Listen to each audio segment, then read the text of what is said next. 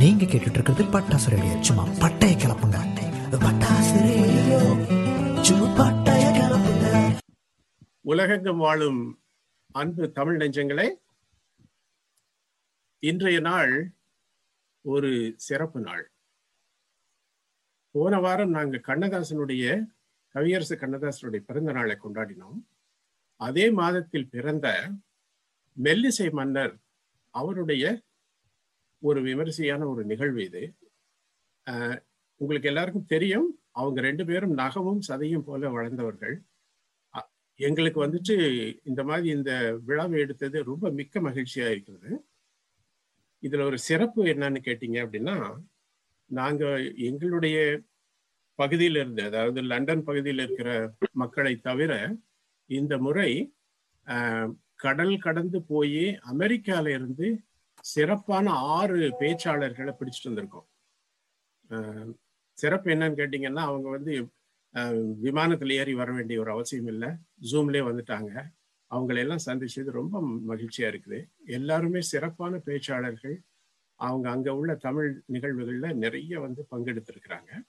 அவங்க அனைவரையும் வரவேற்கிறோம். அவங்கள அறிமுகம் பண்ணி வைக்கிறோம். உங்களுக்கு இந்த விழாவை எங்களுக்கு ஏற்பாடு பண்ணி கொடுத்து எங்களுக்கு உதவி செய்த தமிழ் அமெரிக்கா தொலைக்காட்சி அதுல உள்ள நிர்வாகிகள் அனைவருக்கும் எங்களுடைய மனமார்ந்த நன்றி. அவங்க இன்றைக்கு வர கூட்டிருந்தோம். ஒருவேளை வர்றதுல ஏதாவது கொஞ்சம் தாமதம் இருந்தால் மன்னித்துக் கொள்ளுங்கள். இந்த விழாவை நெறிப்படுத்தி கொண்டு செல்ல எங்களுடைய சிறப்பு பேச்சாளர் திருமதி கலா திருநாவுக்கரசு அவர்களை நியமிச்சிருக்கிறோம். அருமையான பேச்சாளர். இங்க பட்டிமன்றத்துல எல்லாம் ரொம்ப அருமையா பேசுவாங்க. அதனால கலா வாங்க, இந்த விழாவை சிறப்பா நடத்தி கொடுங்க. நன்றிங்க ஐயா, நன்றி.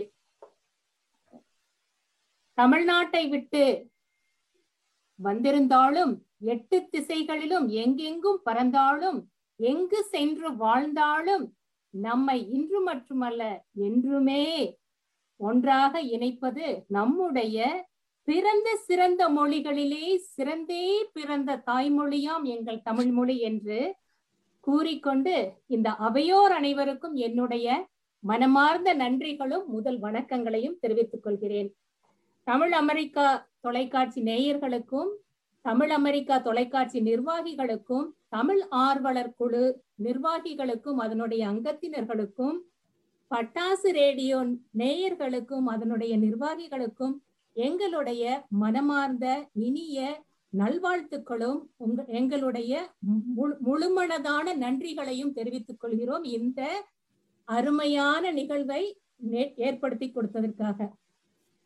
இன்னைக்கு பாத்தீங்கன்னா, மெல்லிசை மன்னரை மறக்க முடியுமா? என்ன அருமையான நிகழ்வுங்க. அவரை வாழ்த்து எனக்கு வயது இல்லை. அவருடைய நிகழ்ச்சிகளை கேட்டு நான் வாழ்ந்தவள். எனக்கு இசை தெரியாது. இசை என்ன சொல்வீங்க, கேள்வி ஞானம் மட்டும்தான் தெரியும். இந்த அருமையான நிகழ்வில் பாத்தீங்கன்னா, மெல்லிசை மன்னருடைய ஒரு 4 வரிகளான பாடல்களை நாம் தமிழ் தாய் வாழ்த்து மாதிரி பாடாம அவருடைய பாடலை பாடிவிட்டு இந்த நிகழ்வை தொடங்குவோம். இந்த பாடல் பாத்தீங்கன்னா மெல்லிசை மன்னருக்கு மட்டும் இல்லைங்க, நம்ம கண்ணதாசன் ஐயாவுக்கும் மிகவும் பிடித்தமான இது. இந்த மெல்லிசை மன்னரோட நிகழ்வு இதுதான் முதல் முறையா நாங்க தமிழ் ஆர்வலர் குழு மூலமா உருவாக்கப்பட்டிருக்குது. இது தொடர்ந்து நடத்துறதுக்கு எங்களுக்கு மீண்டும் ஒரு எண்ணமும் இருக்கு. அதற்குண்டான விளைவுகளையும் எங்களுடைய ஒருங்கிணைப்பாளர்களும் அது நிர்வாகிகளும் செய்வாங்கன்னு நம்பிக்கை இருக்கு. அவருடைய பாடல் எப்பவுமே மெல்லிசை மன்னர் சொல்லுவாராம், இந்த பாட்டை பாடுனா நான் இறந்து போயிட்டாலும் எங்க இருந்தாலும் கேட்பேன் அப்படின்னு சொல்லிட்டு கண்ணதாசன் ஐயா சொல்லுவாராம்.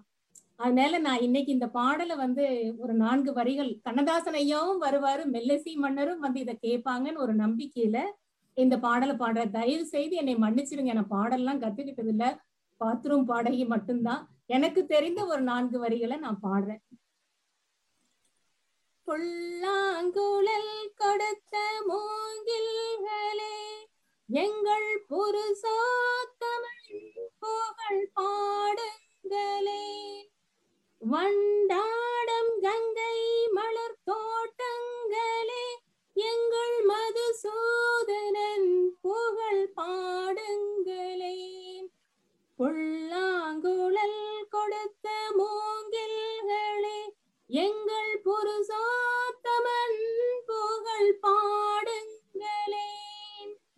நன்றி நன்றி. அருமை அருமை. ஐயா, உங்களுடைய சிறப்பு உரையும் உங்களுடைய அனுபவங்களையும் MSVயை பற்றி தொடருங்கள் ஐயா. நம்மளுடைய தமிழ் ஆர்வலர் குழுவின் ஆணிவேர் எங்களுடைய திரு டாக்டர் செல்வம் கந்தசாமி செல்வம் ஐயா அவர்களை அன்புடன் அழைக்கிறேன் இந்த நிகழ்வை ஆரம்பித்து வைக்குமாறு. நன்றிங்க ஐயா. ரொம்ப நன்றிங்க கலா.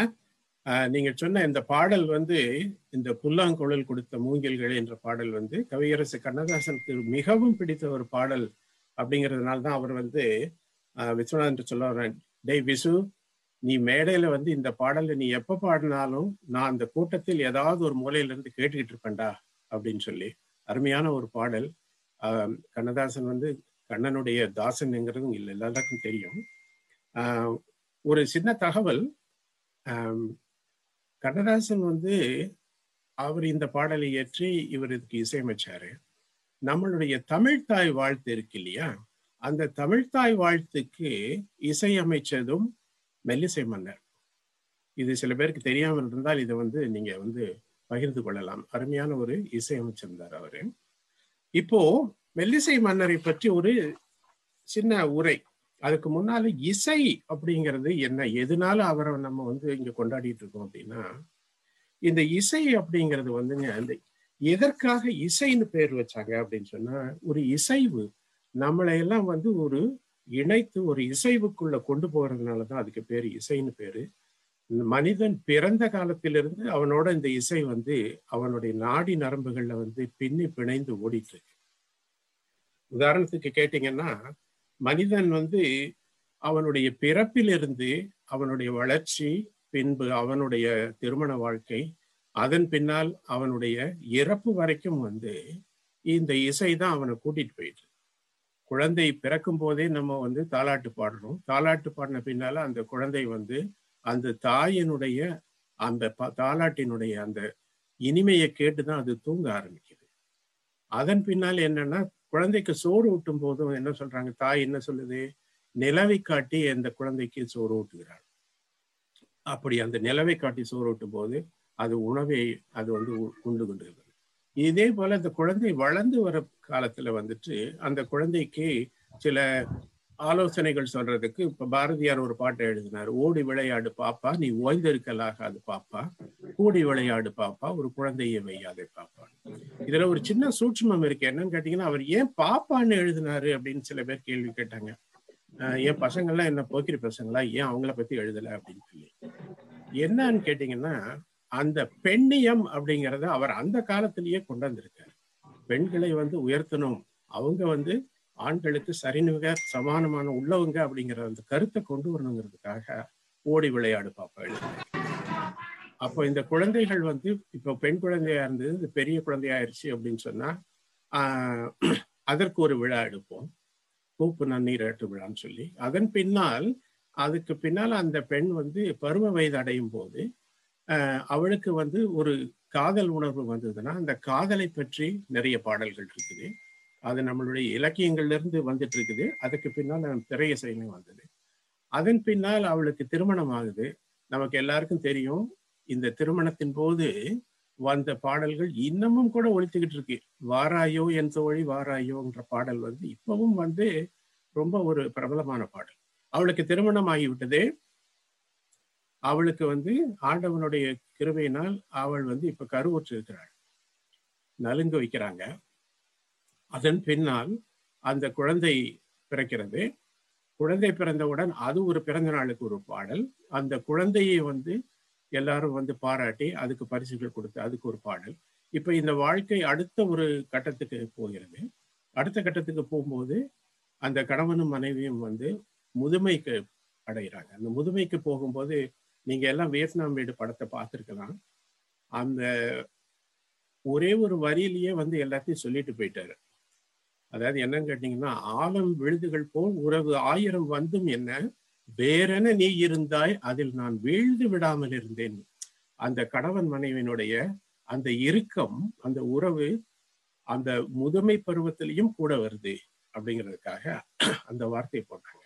அதன் பின்னால் அவன் என்ன ஆகுறான் அப்படின்னு கேட்டீங்கன்னா, அவனுக்கு சில பேர் துறவரம் போயிடுறாங்க, சில பேர் வந்து என்ன பண்றாங்கன்னா முதுமை அடைந்து அவர்களுடைய இறுதி காலத்தில் அவருடைய இறப்பை பற்றியும் ஒரு பாடலை எழுதி வச்சுட்டு போயிருக்காங்க. இது போல வந்து குழந்தை பிறந்ததிலிருந்து அவன் முதுமை அடைந்து அவன் இறக்கும் வரை எல்லாத்துக்கும் பாடல் தான்.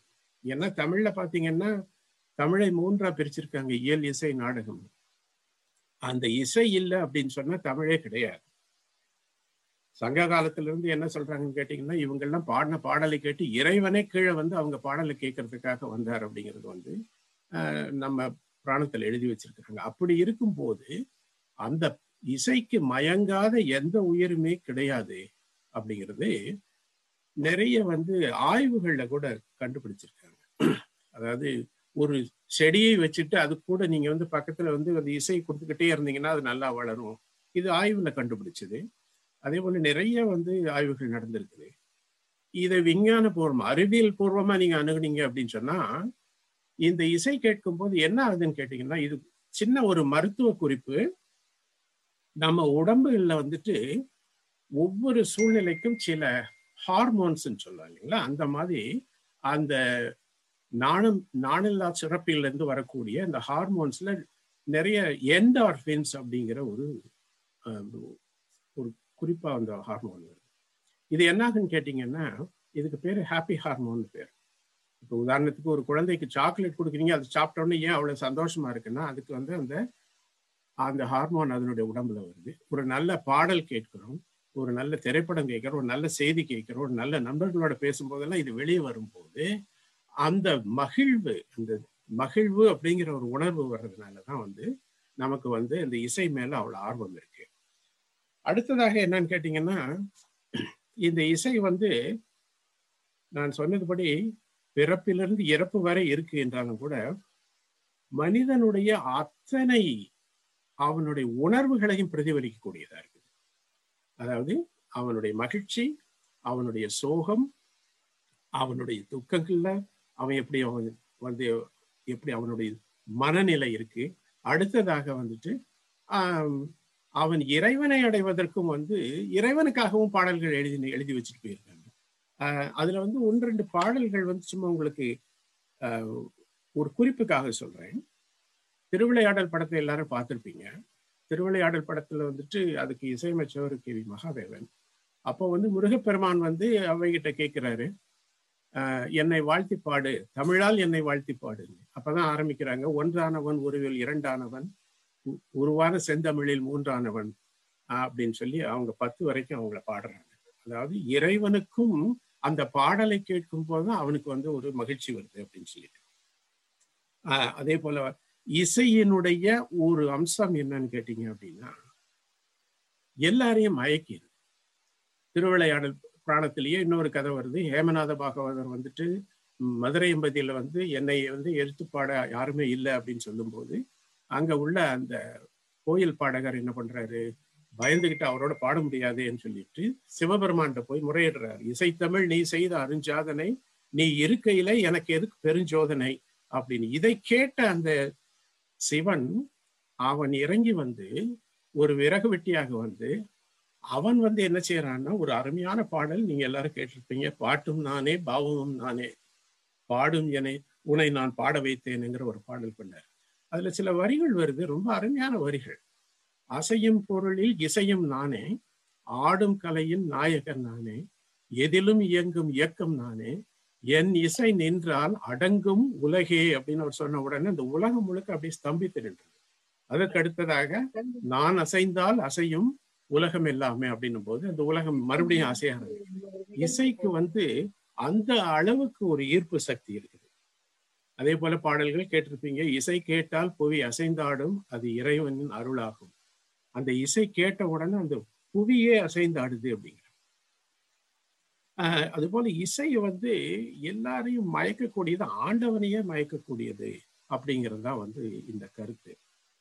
இதற்கு அடுத்தபடியாக என்ன ஆச்சுன்னு கேட்டீங்கன்னா, பல தேசிய கவிகளுடைய பாடல்களை எடுத்து இசையமைச்சாங்க. அதுல முக்கியமாக வந்து ரொம்ப அருமையான ஒரு பாடல் நீங்க கேட்டிருப்பீங்க, பாரதிதாசனுடைய பாடல். ஒரு மனிதனுக்கு வந்து ஒரு துன்பம் வருது, ஒரு சிறிய வந்து ஒரு சோர்வு வருது அப்படின்னா அதற்காக என்ன செய்ய வேண்டும், பாரதிதாசனுடைய பாடல் மிக அருமையான பாடல். துன்பம் நேர்கையில் யாழெடுத்து நீ இன்பம் சேர்க்க மாட்டாயா. இந்த பாடல் வந்து எப்பவோ வந்த ஒரு பாடல், பழைய காலத்து கருப்பு வெள்ளை திரைப்படத்துல அந்த பாடல் அவ்வளவு இனிமையான பாடல். துன்பம் வரும்போது யாழ் எடுத்து நீ இன்பம் சேர்க்க மாட்டாயா. அப்ப வந்து யாழ்ங்கிறது அந்த இசைக்கருவி இல்லை, இருந்தாலும் பழைய காலத்து அந்த இதுல இருந்து எடுத்திருக்காங்க. அதே போல வந்து பாரதியார் பாடின பாடல்களையும் நம்ம வந்து எடுத்திருக்கிறோம்.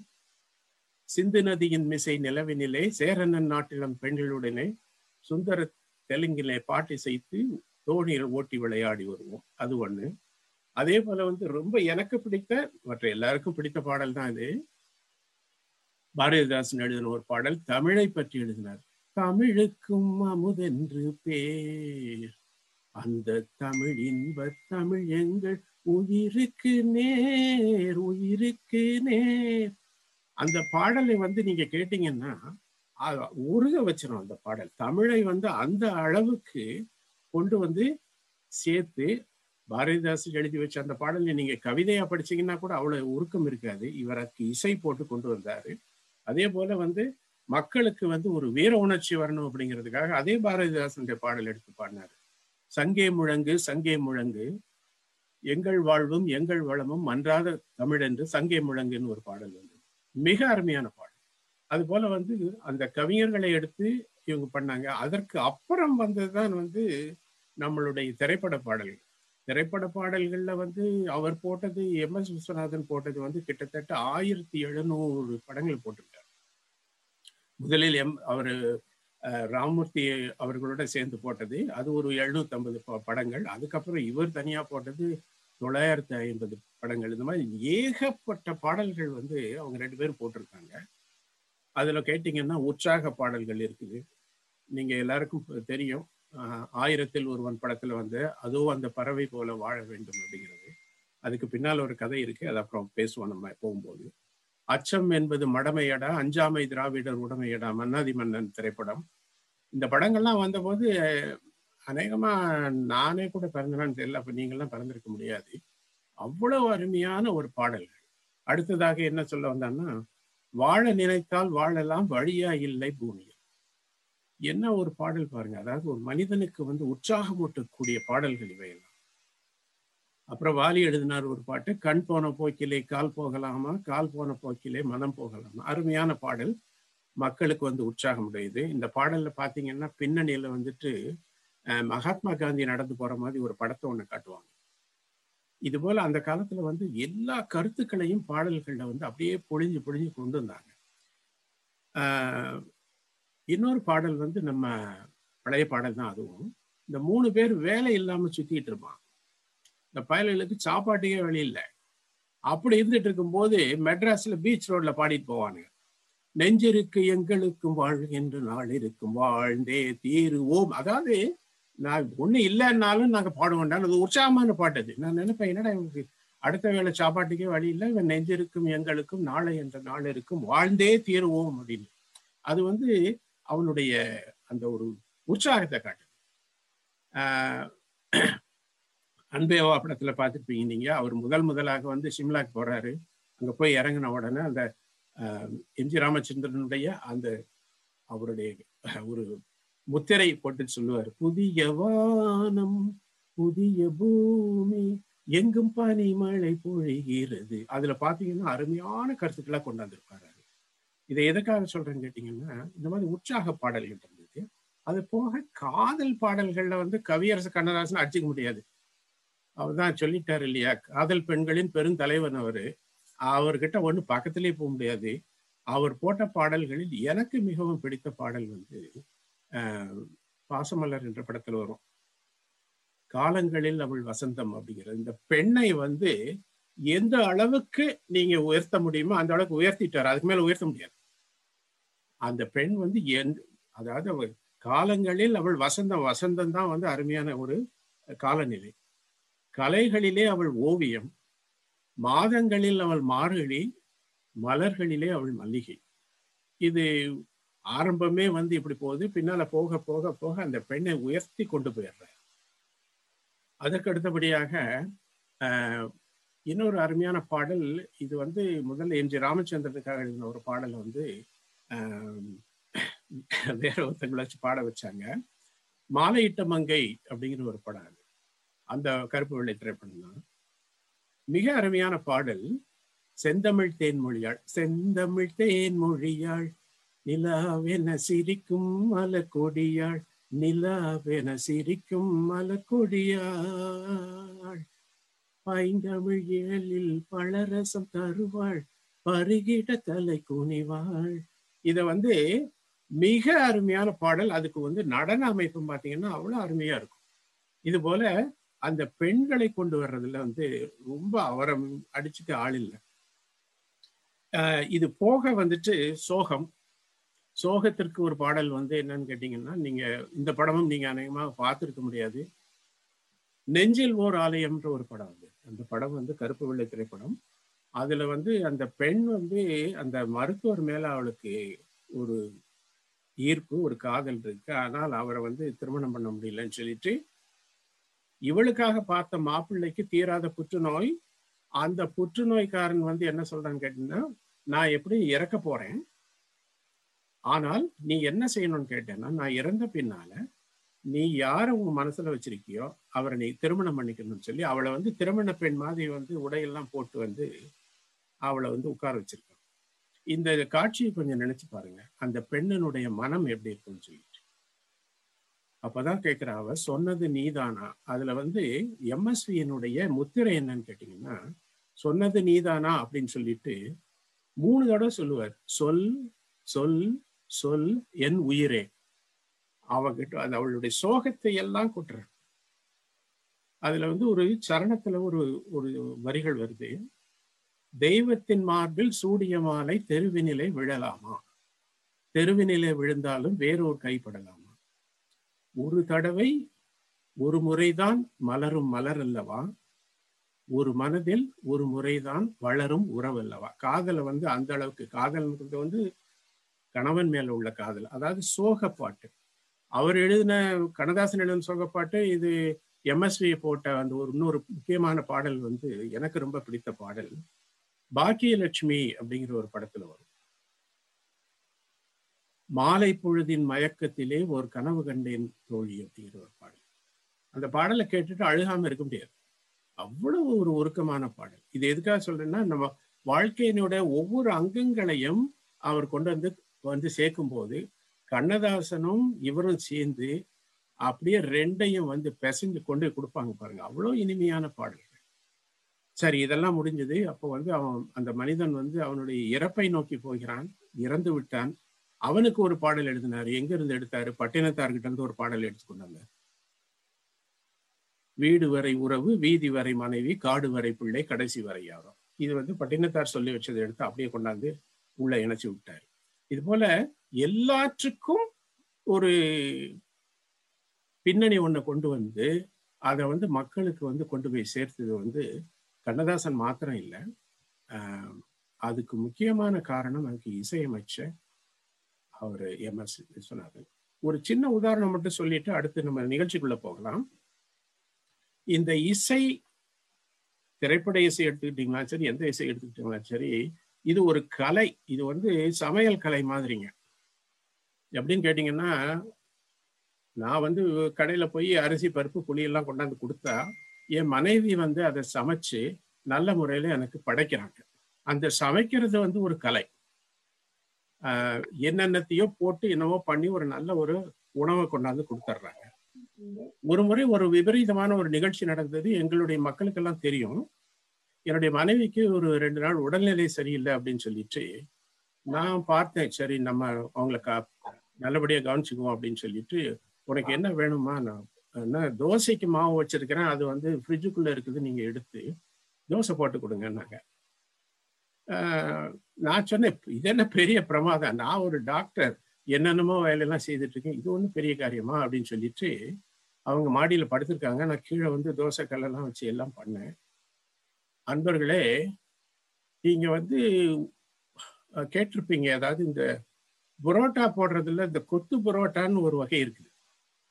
அதுபோல இந்த உலகத்துக்கு முதலா கொத்து தோசை அப்படிங்கிற ஒன்றை வந்து நான் தான் கண்டுபிடிச்சேன்.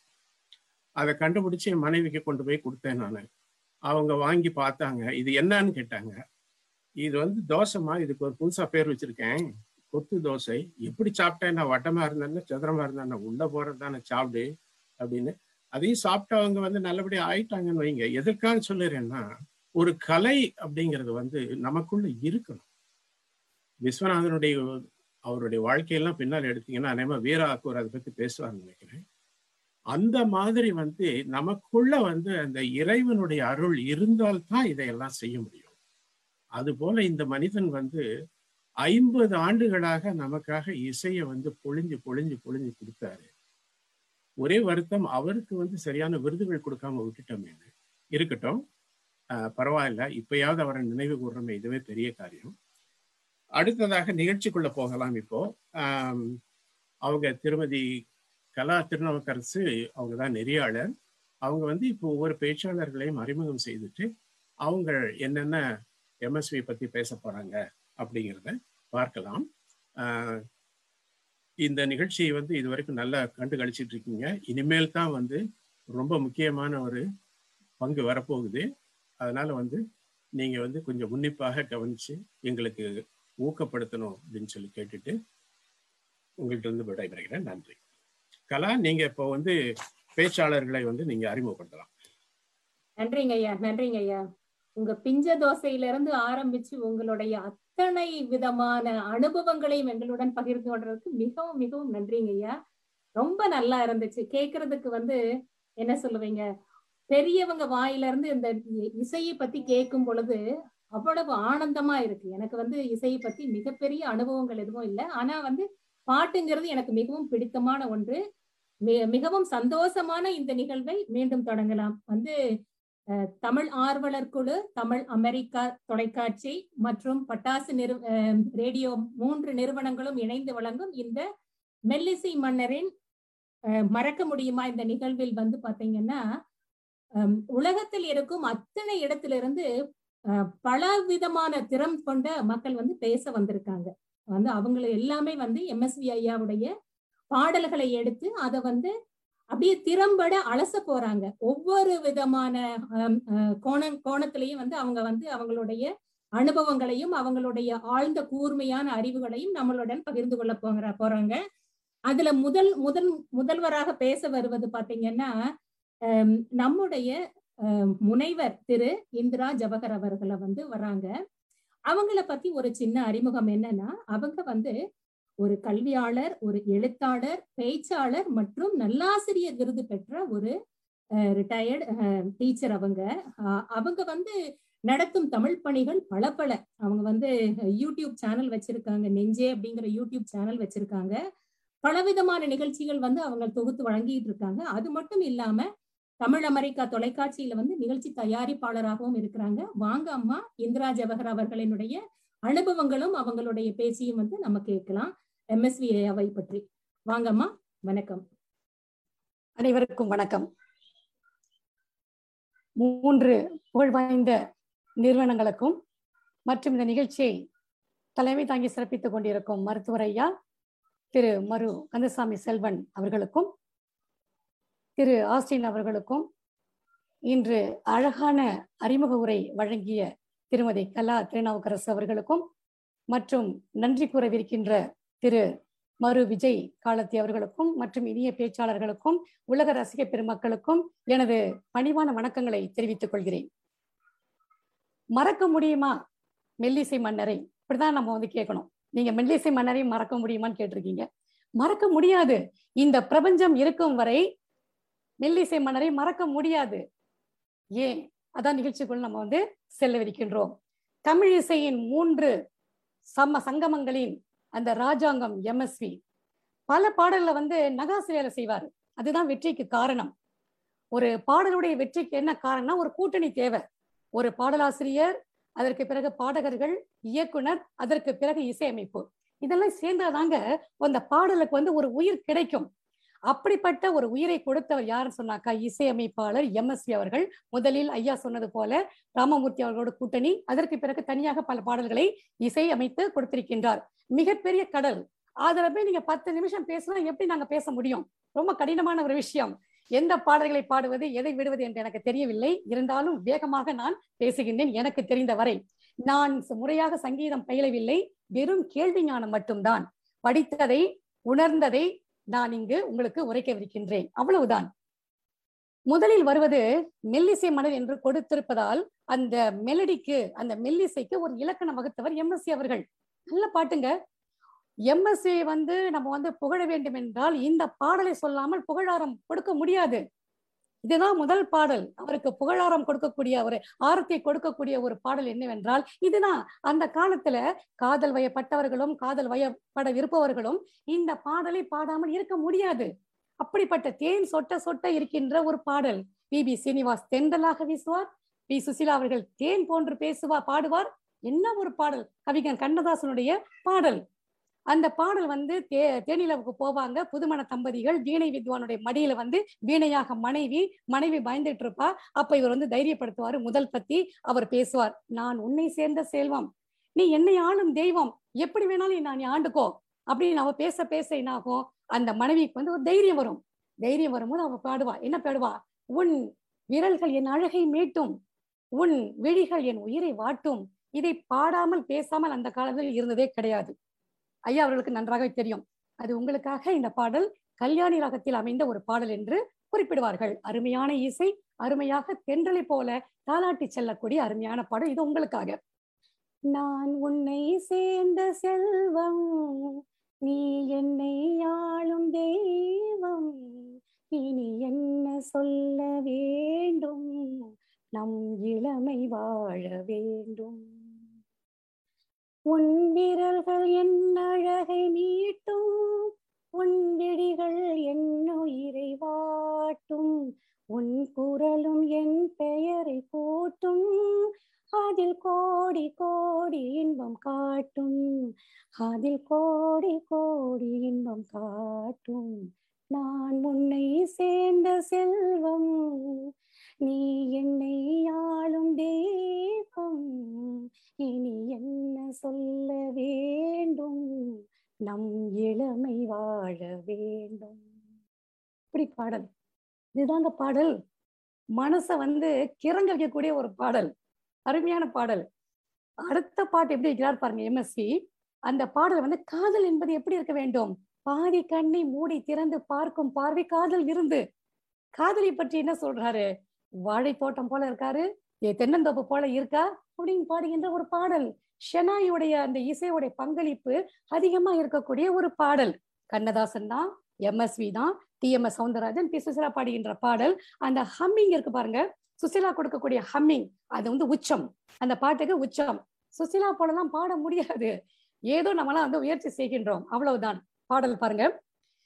பாதி கண்ணை மூடி திறந்து பார்க்கும் பார்வை காதல் விருந்து, வாழை தோட்டம் போல இருந்தாள், வண்டு போல பாடி திரிந்தாள், தென்னம்பாளை போல சிரித்தாள், சின்ன கண்ணில் என்னை அழைத்தாள், கண்ணம் என்னும் கனிகளின் மீது இன்னும் நானும் மோதுவதேனோ, மனம் கனிவான அந்த கண்ணியை கண்டால் கல்லும் கனியாகும், முதலாக அவள் கைகள் விழுந்தால் முள்ளும் மலராகும், ஆக கல்லும் கனியாகும், ஆக முள்ளும் மலராகும்.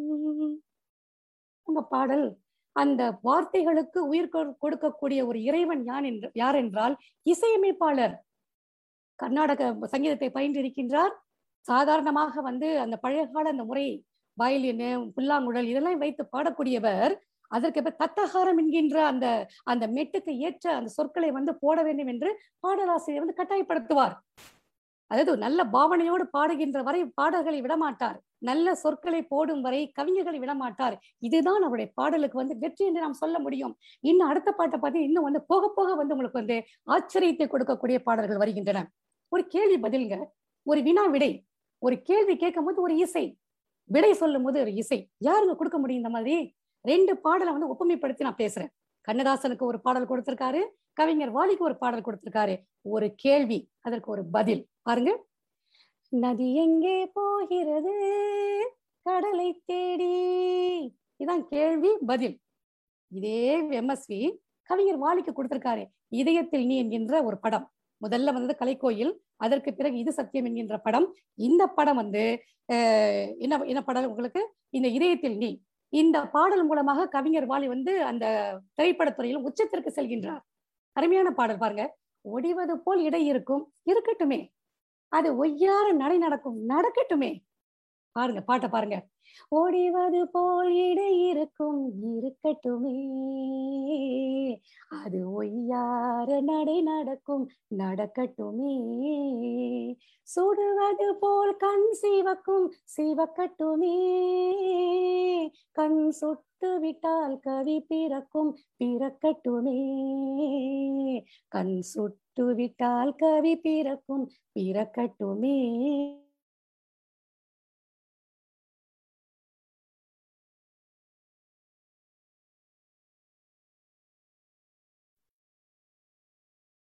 கணனியில ஏதோ ப்ராப்ளம் வந்துருச்சுன்னு நினைக்கிறேன், இன்டர்நெட் ப்ராப்ளம் நினைக்கிறேன்.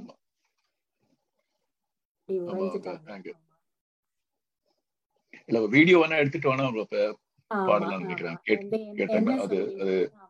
அந்த பேக்ரவுண்ட் அது இது எல்லாமே வந்து அந்த இதை குறைச்சிரும் இல்லையா, அந்த வேகத்தை வந்து. Correct correct. அவர்களோட தொடர்பு கொண்டு சொல்லலாமே, அதை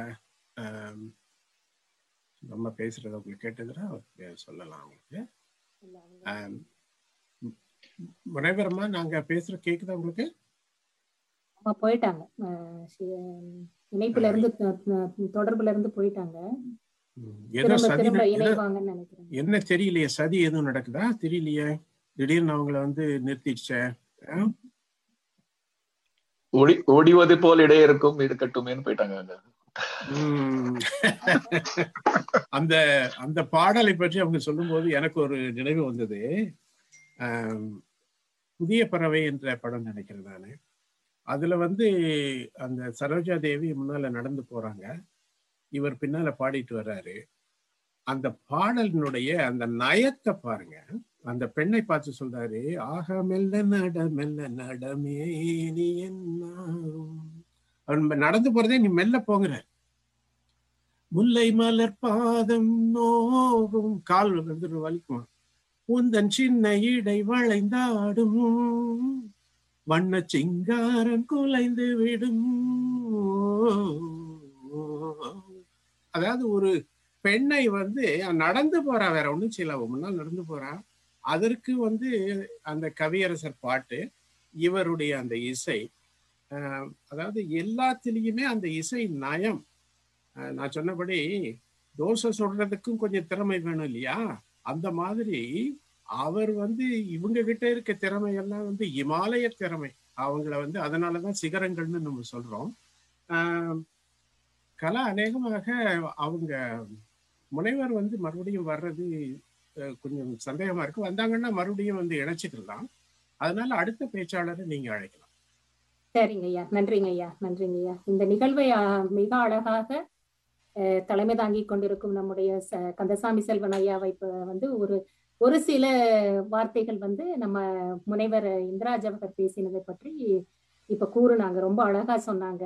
வந்து அடுத்த பேச்சாளர் ஒரே நிமிடம் கலா. சரிங்க. முனைவரை பத்தி ஒரு முக்கியமான தகவல் ஒண்ணு சொல்ல வேண்டியிருக்கு. அவங்க பிறந்தது வந்து அவங்களுடைய தாய்மொழி தமிழ் இல்லை. அவங்க பிறந்தது வந்து மராட்டிய சாம்ராஜ்யத்துல. நமக்கு எல்லாம் தெரியும், அந்த காலத்துல சத்ரபதி சிவாஜி இருந்தார் இல்லையா, அந்த பரம்பரையில வந்தவங்க.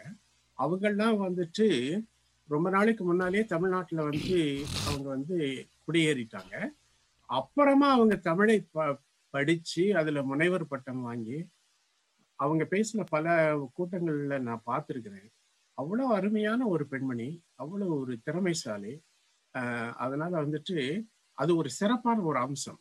அதுவும் கூட இன்றைக்கு தான் நான் கண்டுபிடிச்சேன், அவங்க பேசுறது மாத்திரம் இல்ல, நல்லாவும் பாடுறாங்க அப்படின்னு சொல்லி. அதனால நம்மளுடைய அடுத்த இன்னிசை நிகழ்ச்சியில அவங்களுக்கு பங்கு கொடுத்துடலாம். ரொம்ப நன்றி. இப்ப அடுத்த நண்பர் வந்திருக்காரு.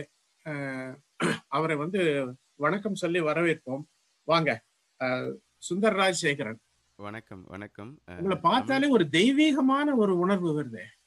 இல்லைங்க, காலையில பாத்தீங்கன்னா அப்படிதான் இருக்கும். ஏன்னா நம்ம குளிச்சுட்டு சுவாமி வணக்கம் பண்ணும்போது திருநீர்றது வழக்கம். அது அப்ப மாலையில் பார்த்தா வேற மாதிரி இருப்பீங்களா? இல்ல, காலையில இட்ட திருநீர் சாயந்தரம் இருக்க போறது இல்ல. அப்ப நம்ம இந்த மாதிரி பண்ண போறது இல்ல. நல்ல வேளை இன்றைக்கு நிகழ்ச்சியை காலையிலேயே வச்சுட்டோம். நல்ல வேளை மாலையில வைக்கல.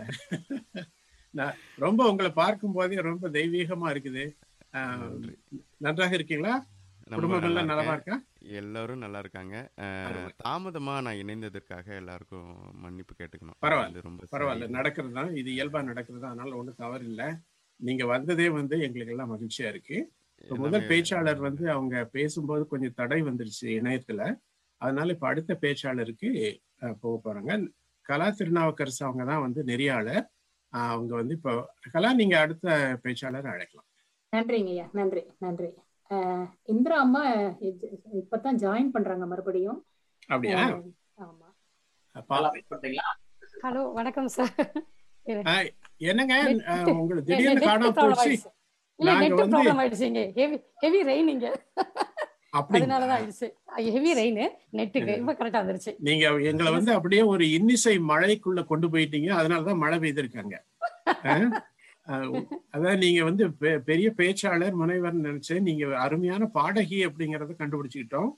அடுத்து எங்களுடைய இன்னிசை நிகழ்ச்சியில வந்து நீங்க கண்டிப்பாக பங்கெடுத்துக்கிறணும். ஏன்னா நாங்க எல்லாருமே குளியலறை பாடகர்கள் தான்.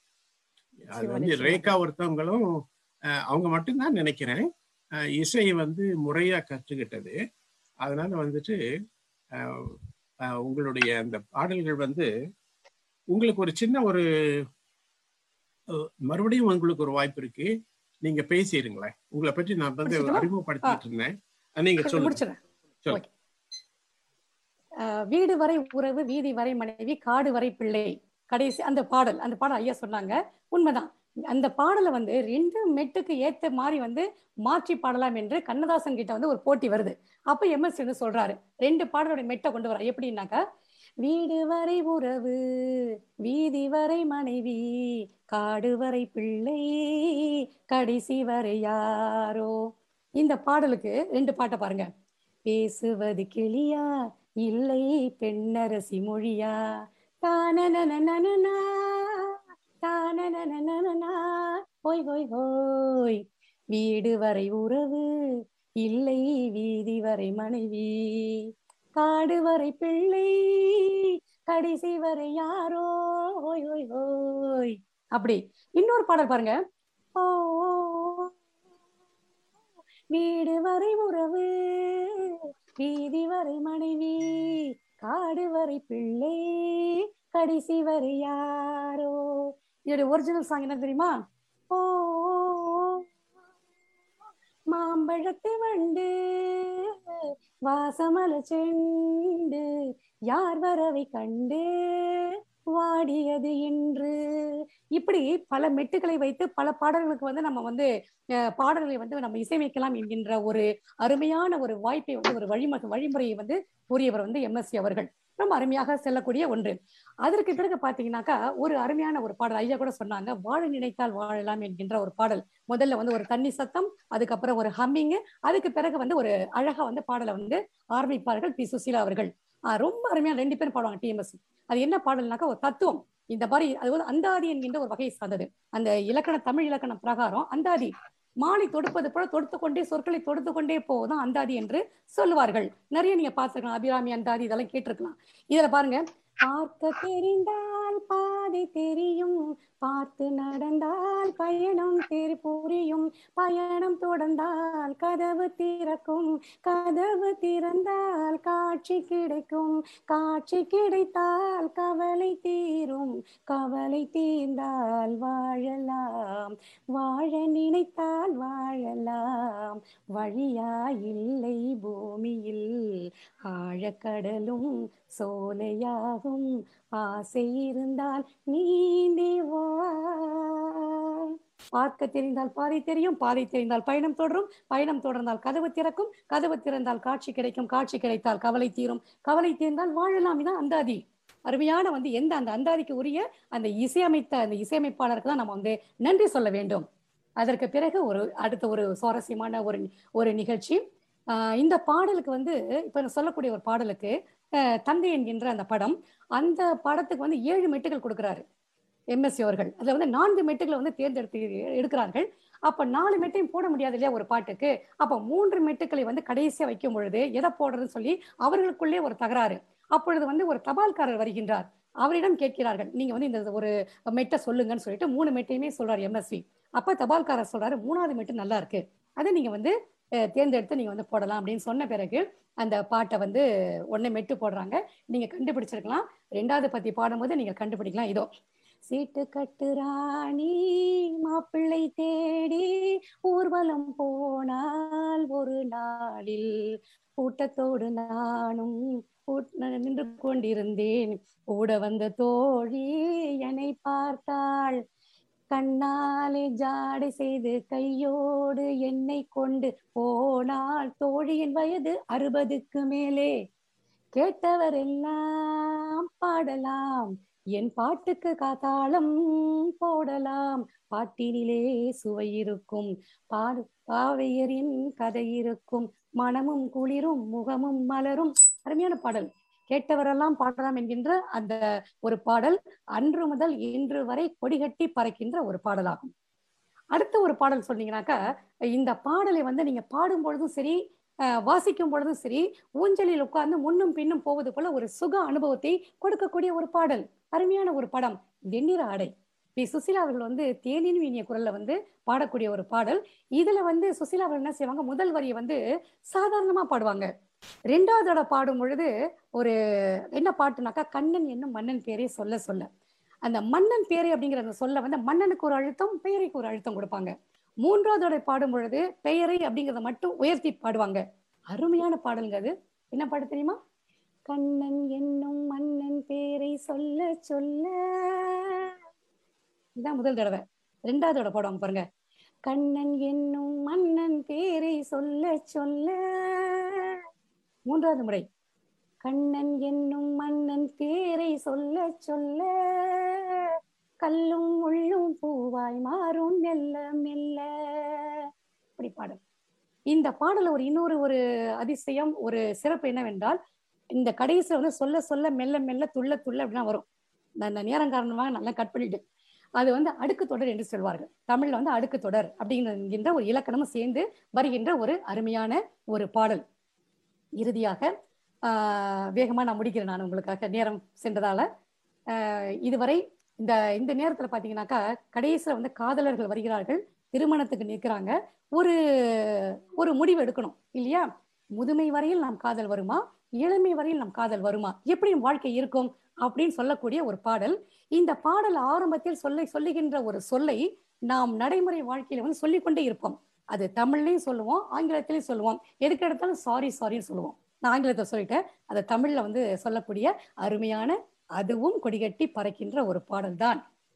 முதுமை வந்த பொழுதும் இளமை கொள்ளும் இதயம், நான் வழங்க நீ வழங்க இன்பம் நாளுக்கு நாள் வளரும். இதுவரை நான் பேசிய கருத்துக்கள், பாடிய கானங்கள் உங்கள் மனதை மகிழ்ச்சி படுத்திருந்தால் என்னை வாழ்த்துங்கள். ஒருவேளை உங்களை சோதித்திருந்தால் மன்னிக்க வேண்டுகிறேன், உந்தன் ஆசையை தோண்டுகிறேன், என்னை சிந்திக்க வேண்டுகிறேன், கண்கள் சந்திக்க ஏங்குகிறேன், மன்னிக்க வேண்டுகிறேன். அருமையான வாய்ப்புக்கு நன்றி பாராட்டி அனைவரையும் வணங்கி விடைபெறுகிறேன். நன்றி, வணக்கம். அருமை அருமை அருமை. இந்திரா ஜவஹரம்மா வந்து உங்களை மன்னிக்க எல்லாம் இல்ல, நீங்க எங்க நிகழ்ச்சிக்கு வந்தது எங்களுக்கு மிகப்பெரிய ஒரு பொக்கிஷம்னு சொல்லிட்டு உங்களை வாழ்த்துறேன், வணங்குகிறேன். உங்களுடைய நீங்க அந்தாதியில ஆரம்பிச்சு அடுக்கு சொற்கள்ல ஆரம்பிச்சு என்ன இனிமையா பலவிதமான பாடல்களையும் MSV அப்படியே வெளியில கொண்டு வந்து எங்களுக்கு வந்து காமிச்சு கொடுத்துட்டீங்க. வந்து MSV வந்து அவர் புகழ் பெறதுக்கு முக்கியமான காரணம் பாத்தீங்கன்னா, அந்த காலத்துல வந்து என்ன சொல்லுவீங்க, ஹிஸ்டரி வரலாறு பத்தி படம் எடுத்துக்கிட்டு இருந்தாங்க. ஆனா அவர் வந்தது வந்து சமூக கதைகள் வந்து படமா மாறின சமயம் வந்ததுனாலதான் அவர் வந்து மிகப்பெரிய புகழின் உச்சிக்கு வந்தாரு.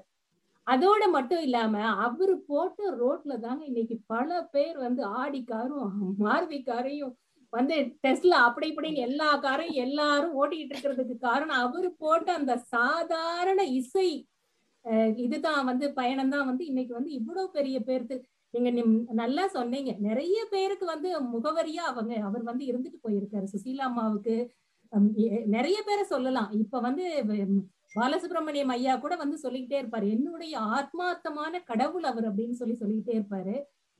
ரொம்ப நன்றி. நீங்க வந்து ஆரம்ப பேச்சாளராக இருந்தது வந்து மிகப்பெரிய கடினம். ஆனா ரொம்ப அழகா இதை இலகுவா எடுத்து சென்று இந்த நிகழ்ச்சி வந்து தொடங்கி வச்சீங்க.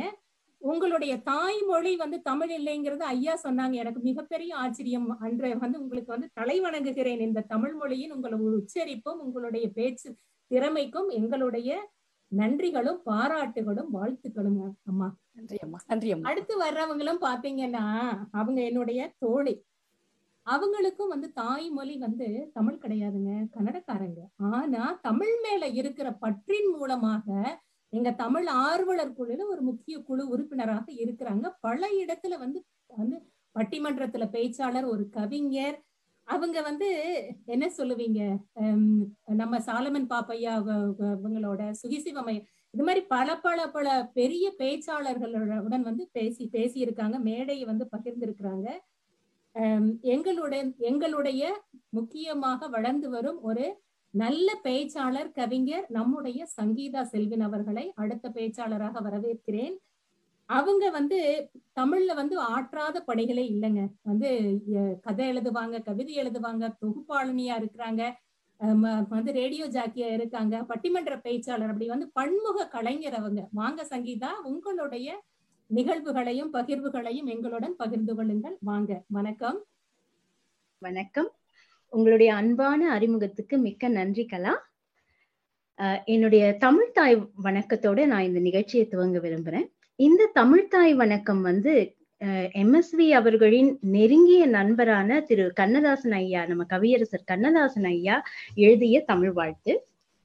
கதிர் வெடித்து பிழம்பு விழ, கடல் குதித்து சூடாற்ற, முதுமை மிகு நிலப்பரப்பின் முதற்பிறப்பு தோன்றிவிட, நதி வருமுன் மணல் தருமுன் நலம் வளர்த்த தமிழனங்கே, பதிமதுரை பெருவழியில் பாண்டியர்க்கை பார்த்தவளே, நின்னை யான் வணங்குவதும் நீ என்னை வாழ்த்துவதும், அன்னை மகற்கிடையே அழகில்லை என்பதனால் உன்னை வளர்த்து வரும் ஓன் புகழ் சேர் தன்புலவர் தன்னை வணங்குகின்றேன், தமிழ் புலவர் வாழியரே. தனைப்புகழ் தன்னிடத்தோர் சொல்லில்லாத தமிழே, என் தாயே நின் பாதம் போற்றி, நினைப்பில் எழும் அத்தனையும் வடிவம் இன்றி நிழலாக தோன்றினும், சிறிய நெஞ்சின் நினைப்பினுக்கு மதிப்பீந்து வாழ்த்தாய், உன் நிழல் கண்ட நானும் உன்னை வணங்குகின்றேன். தாயே தமிழே உனக்கு முதல் வணக்கம். இந்த நிகழ்ச்சியை சிறப்பாக ஒருங்கிணைத்து நம்மை எல்லாம் இணைத்து இந்த நிகழ்ச்சியில் பங்கேற்க வைத்துக் கொண்டிருக்கும் தமிழ் ஆர்வலர் குழுவினருக்கும், அமெரிக்கா டிவியினருக்கும் மற்றும் பட்டாஸ் வானொலியினருக்கும் முதற்கண் என் நன்றிகள். என்னுடன் இணைந்து இந்த நிகழ்ச்சியில் இணைந்து கலக்கி கொண்டிருக்கும் என் சக பேச்சாளர்கள் அனைவருக்கும், சகோதர சகோதரிகளுக்கும், நம்முடைய தலைவர் திரு கந்தசாமி செல்வன் ஐயா அவர்களுக்கும், திரு விஜய் அவர்களுக்கும், மற்றும் இந்த நிகழ்ச்சியை கண்டு கேட்டு ரசித்து கொண்டிருக்கும் பார்வையாளர்களுக்கும் சங்கீதா செல்வினின் அன்பு வணக்கங்கள். MSV ஐயாவை பத்தி சொல்லும் போது நம்ம கந்தசாமி செல்வன் ஐயா சொன்னாங்க, அவருடைய பிறந்த நாள் குறித்து ஒரு சுவையான நிகழ்ச்சியை பகிர்ந்துகிட்டாங்க. நம்மள பல பேருக்கு தெரிஞ்சிருக்கும்னு நினைக்கிறேன். அவருடைய இறந்த நாள் வந்து 14 ஜூலை. இன்னும் ஒரு 10 நாள்ல அவரோட 2015 அவர் மறைந்தார், இந்த உலகை விட்டு மறைந்தார். இப்படி அதாவது இப்ப பாத்தீங்கன்னா நம்மளுடைய நிகழ்ச்சியிலேயே பாத்தீங்கன்னா பல வயதினுடையவர்கள் வந்து பங்கேற்றுட்டு இருக்கோம். அதாவது வயதானவர்கள் நான் சொல்ல விரும்பல, மூத்தவர்கள், இளையவர்கள், நடுவில் இருப்பவர்கள் என்று அனைவருமே வந்து பங்கேற்கிறோம்.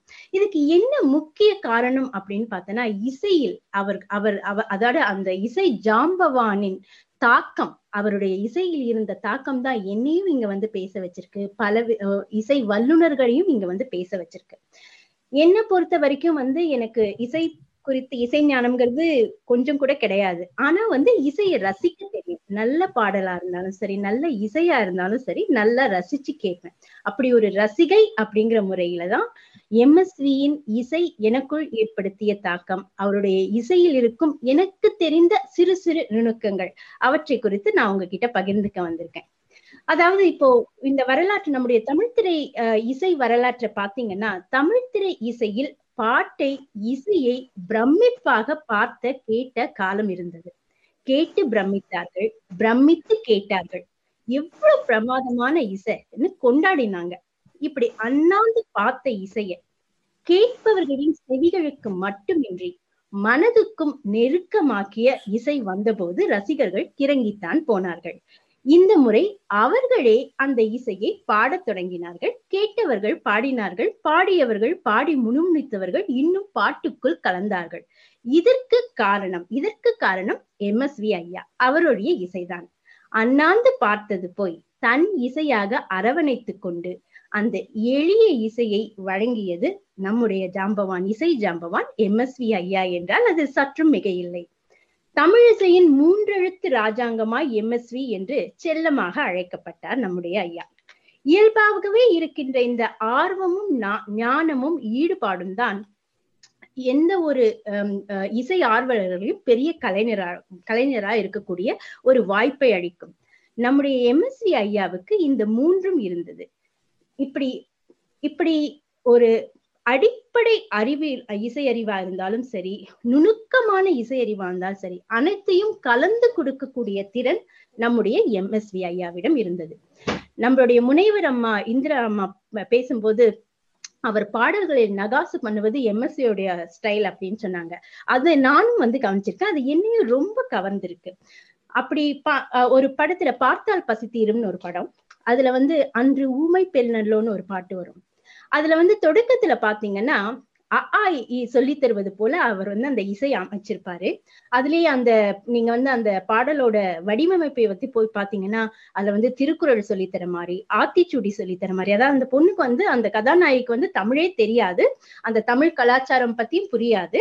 அந்த பொண்ணுக்கு கதாநாயகன் எப்படி தமிழ் சொல்லித்தராரு, அதுதான் அந்த சிச்சுவேஷன். அந்த சிச்சுவேஷன் நம்ம கண்ணுக்கு முன்னாடி ல தொடங்கி திருக்குறளுக்கு அப்புறம் ஆத்திச்சூடிக்கு அன்று ஊமை பெண்ணல்லோ அப்படின்னு சொல்ற மாதிரி வந்திருக்கும். அந்த பாட்டுல அது நல்லா உன்னிப்பா கேட்டீங்கன்னா பின்னணி இசையில ஒரு வயலினை இழைய விட்டுருப்பார். அது அப்படியே கண்ணை முடிச்சு ரசிச்சீங்கன்னா தெரியாதவங்களும் அந்த கத்துக்கலாம், திருக்குறள் ஆத்திச்சூடி எல்லாத்தையுமே கத்துக்கலாம் அந்த ஒரு பாட்டிலேயே. இந்த மாதிரி நம்மையும் பாடம் படிக்க வைக்கக்கூடிய ஒரு திறன் நம்முடைய MSV ஐயாவின் இசையில் இருந்தது.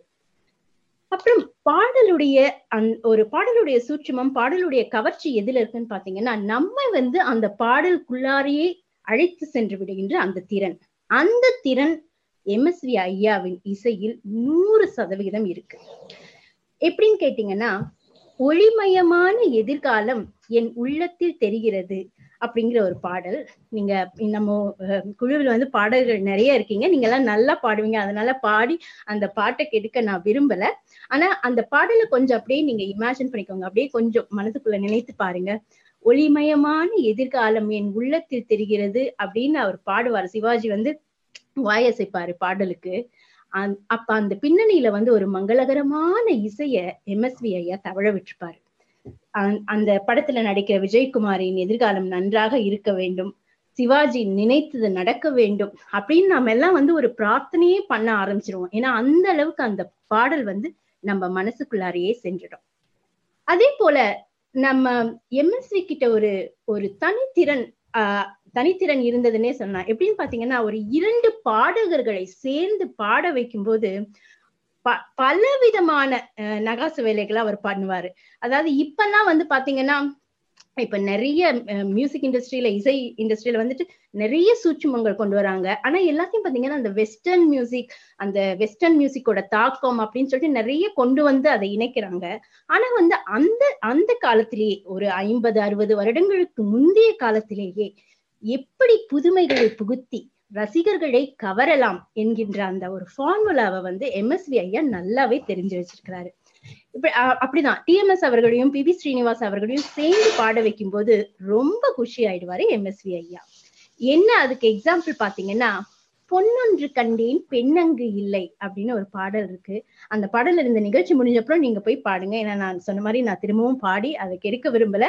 அந்த பாட்டுல வந்து பாத்தீங்கன்னா, ஒரு 2 நண்பர்கள் சேர்ந்து எப்படி அந்த அவங்களுடைய மனதில் இருக்கிறது, அதாவது பெண்கள் வந்து மனதில் இருக்கிறத சொல்ற மாதிரி கொஞ்சம் நிறைய பாடல்கள் வந்திருக்கு. ஆனா 2 ஆண்கள் ஒருவருக்கொருவர் தன் மனதில் இருப்பதை சொல்லிக் கொள்வது மாதிரி அந்த பாடல் வந்திருக்கும். அந்த இசையில வந்து நம்மளையே சேர்ந்து அவர் என்னமோ நம்ம ஃப்ரெண்டு, இவர் என்னமோ நம்ம ஃப்ரெண்டுங்கிற மாதிரி அந்த அளவுக்கு வந்து அந்த இசையில வந்து நம்மள மூழ்கடிச்சிருவாரு எம்எஸ்வி ஐயா. அதே போலதான் பாலும் பழமும் பாடல், நான் பேச நினைப்பதெல்லாம்னு அந்த பாடல். அதுக்கு வந்துட்டு அந்த பாடலே இனிமை, அந்த பாடலை பாடுகின்றவர்களின் குரல் அதை விட இனிமை. ஆனா அதுக்கு நடுவுல எம்எஸ்வி ஐயா புகுத்தி இருக்கிற புதுமை என்ன அப்படின்னு பாத்தீங்கன்னா, நான் பேச நினைப்பதெல்லாம் அப்படின்னு அந்த லைன் வரும்போதே வந்து அப்படின்னு ஒரு ஹம்மிங் வச்சிருப்பாரு. அந்த ஹம்மிங் தாங்க அந்த பாடலுக்கு இன்னும் ஜீவனை கொடுத்து நம் தூக்கத்தை எல்லாம் விரட்டிடும், துக்கத்தையும் தான். அதே போலதான் கல்லெல்லாம் மாணிக்க கல்லாகுமா, கலையெல்லாம் கண்கள் சொல்லும் கலையாகுமா என்ற பாடலை டிஎம்எஸ் பாட நடுநடுவே எல்லார் ஈஸ்வரி அம்மாவை விட்டு ஒரு ஹம்மிங் இசைத்திருப்பார். அந்த அப்படி அந்த ஹம்மிங் மூலமாவே அந்த பாடல் வந்து ஒரு நிலைத்து நிற்கும் பாடலா, கல்லெல்லாம் மாணிக்க கல்லாகுமா பாடல் தெரியாதவங்களே யாரும் இல்லை அப்படிங்கிற சொல்ற அளவு அந்த பாடல் வந்து ஒரு நிலைத்து நிற்கக்கூடிய பாடலாகிவிட்டது. அதே போல இந்த ஹம்மிங் ட்ரெண்ட் நான் ரொம்ப குறிப்பிட்டு கவனிச்சது எம்எஸ்வி ஐயாவோட இசையில பாத்தீங்கன்னா, நெஞ்சம் மறப்பதில்லை என்ற பாடல்.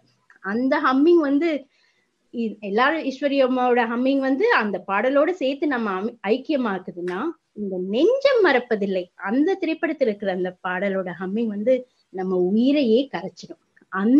அந்த மாதிரி ஒரு பவர்ஃபுல்லான இசைதான் எம்எஸ்வி ஐயாவுடைய இசை. அப்புறம் நான் சொன்னேன் இல்லைங்களா, அந்த வெஸ்டர்ன் தாக்கம் அதெல்லாம் ஒரு புதுமையை புகுத்துறது அதெல்லாம் அது வந்துட்டு ஐயாவோட பாடல்ல வந்து அவளுக்கு என்ன அழகிய முகம் அப்படின்னு ஒரு பாடல் இருக்கும். அதுல வந்து அந்த பேக்ரவுண்ட் பாருங்களேன், கொஞ்சம் கவனிச்சு பாருங்க, ட்ரிபிள் பேங்கோஸ் அப்படின்னு சொல்லிட்டு அதுல வந்து அதகலம் பண்ணியிருப்பாரு நம்முடைய எம்எஸ்வி ஐயா. அப்புறம் கடைசியாக என்னடி ராக்கம்மா வந்து, அதாவது இப்ப வந்து இந்த ராப் மியூசிக் நிறைய விதமான நாட்டுப்புற பாடல்கள் அது எல்லாமே வந்துட்டு நம்ம எல்லாம் கலந்து கேட்டுட்டு இருக்கோம் இப்ப இந்த 21st செஞ்சுரியில. ஆனா வந்துட்டு அந்த காலத்திலேயே வந்து என்னடி ராக்கம்மாக்கு வந்து சோழவந்தான் அலைப்பற இசையை கொடுத்து அசத்தி இருப்பார் நம்முடைய எம்எஸ்வி. அதே போலதான் எம்எஸ்வியும் கண்ணதாசன், கவியரசன் கண்ணதாசன் ஐயா அவர்களையும் பிரிச்சே பார்க்க முடியாது. அவங்க 2 பேரும் இணைஞ்சிட்டாலே அந்த வருடத்தோட சூப்பர் ஹிட் பாடல்கள் பட்டியல் நீண்டுவிடும் என்பது எல்லாருக்குமே தெரிஞ்ச உண்மைதான். இப்படி எம்எஸ்வியை வந்து கண்ணதாசன் கொஞ்சுவாரு, கண்ணதாசனை வந்து எம்எஸ்வி வந்து கெஞ்சி மிஞ்சுவார். அப்படி இருவருக்கும் அப்படி ஒரு பந்தம். இந்த கால பாஷையில சொல்லணும்னா கெமிஸ்ட்ரி ஒர்க் அவுட் ஆயிருக்கும் 2 பேருக்குமே. 7 ஸ்வரங்களுக்குள் எத்தனையோ பாடல்களை தந்தவர் எம்எஸ்வி. ஸ்வரம் பிரித்து பரிமாறினார். சிப்பி இருக்குது முத்தும் இருக்குது பாடல் எல்லாம் எம்எஸ்விக்காகவும் கண்ணதாசனுக்காகவும் கே பாலச்சந்தர் வைத்த ஒரு ஆடுகளம் மாதிரியே இருக்கும்.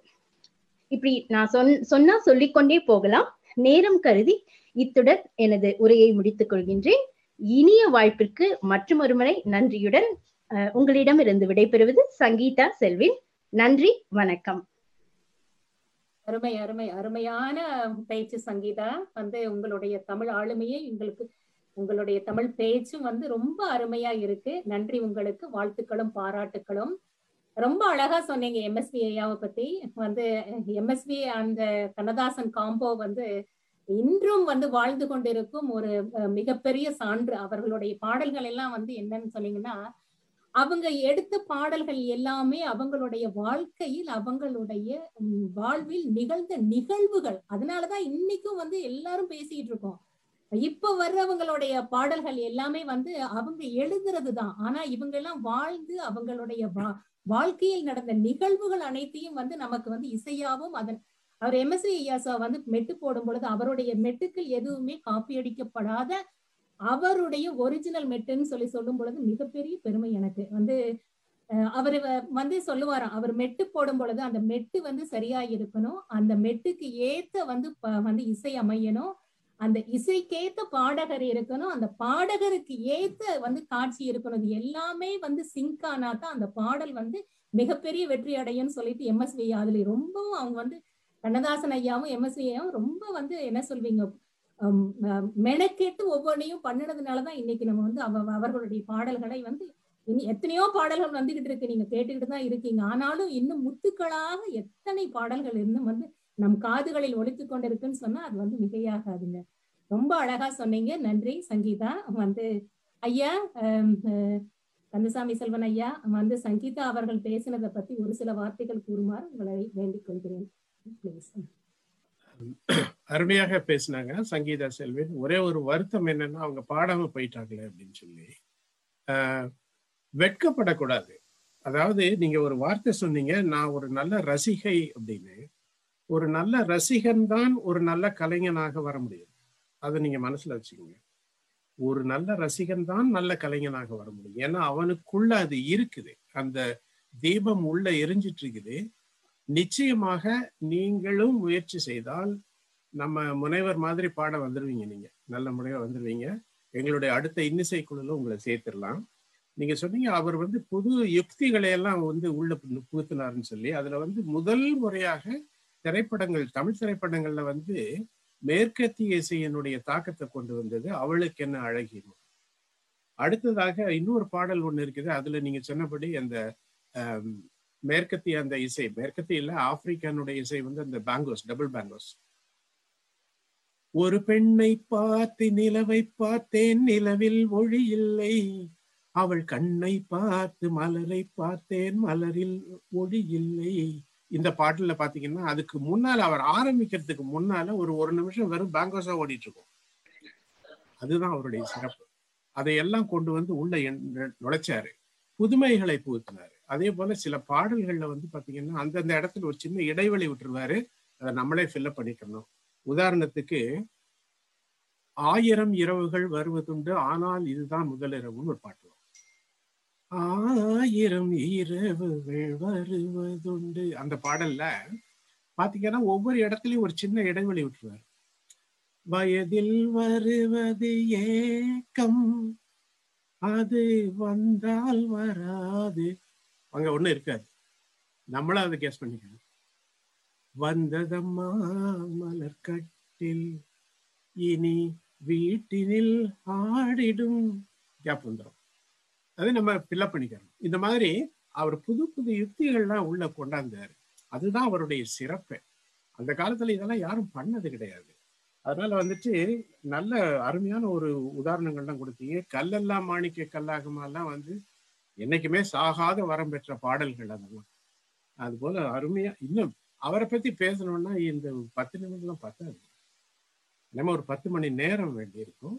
இருப்பினும் சுருக்கமா நீங்க எல்லாம் சொன்னீங்க. என்னடி ராக்காமா எனக்கு பிடிச்ச ரொம்ப அருமையான ஒரு நாட்டுப்புற இசையில போட்டிருந்தாரு. அதனால ரொம்ப அருமையா பேசுனீங்க. நீங்க கண்டிப்பாக பாடுறதுக்கு முயற்சி பண்ணணும். எங்களுடைய வாழ்த்துக்கள். கலா, அடுத்த பேச்சாளர் அறிமுகம் பண்ணுங்க. நன்றிங்க ஐயா, நன்றி. அடுத்த பேச்சாளர் வந்து திரு தெய்வானை தீபா ராமநாதன் வந்து பேச வர்றாங்க. அவங்க நியூ ஜெர்சி இது அமெரிக்கால இருந்து தான் வந்திருக்காங்க, நியூ ஜெர்சியில இருந்து. அவங்க பள்ளி பருவத்திலிருந்தே வந்து பட்டிமன்றம் பேசுறது வந்து தன்னுடைய மிகப்பெரிய ஆர்வம்னு சொல்லியிருக்காங்க. அவங்க ஒரு தமிழ் ஆசிரியராக வந்து அங்க அமெரிக்காவுல பணிபுரிந்துகிட்டு இருக்கிறாங்க. அவங்களுக்கு வந்து முக்கியமா இந்த மாதிரி ஒரு மேடை பேச்சுகளை பேசுறது ரொம்ப ஆர்வம். அவங்க வந்து பால வித்யாலயா என்கிற ஆசிரியர் பள்ளியில வந்து ஆசிரியராக இருக்கும் அனுபவம் எனக்கு உண்டுன்னு சொல்லியிருக்காங்க.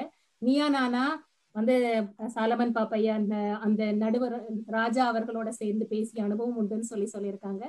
அவங்களுடைய எம்எஸ்வியின் கருத்துக்களையும் அனுபவங்களையும் சிறப்பாக எடுத்துரைக்குமாறு வாங்க தீபா, அடுத்து நீங்க பேசுங்க. நன்றி.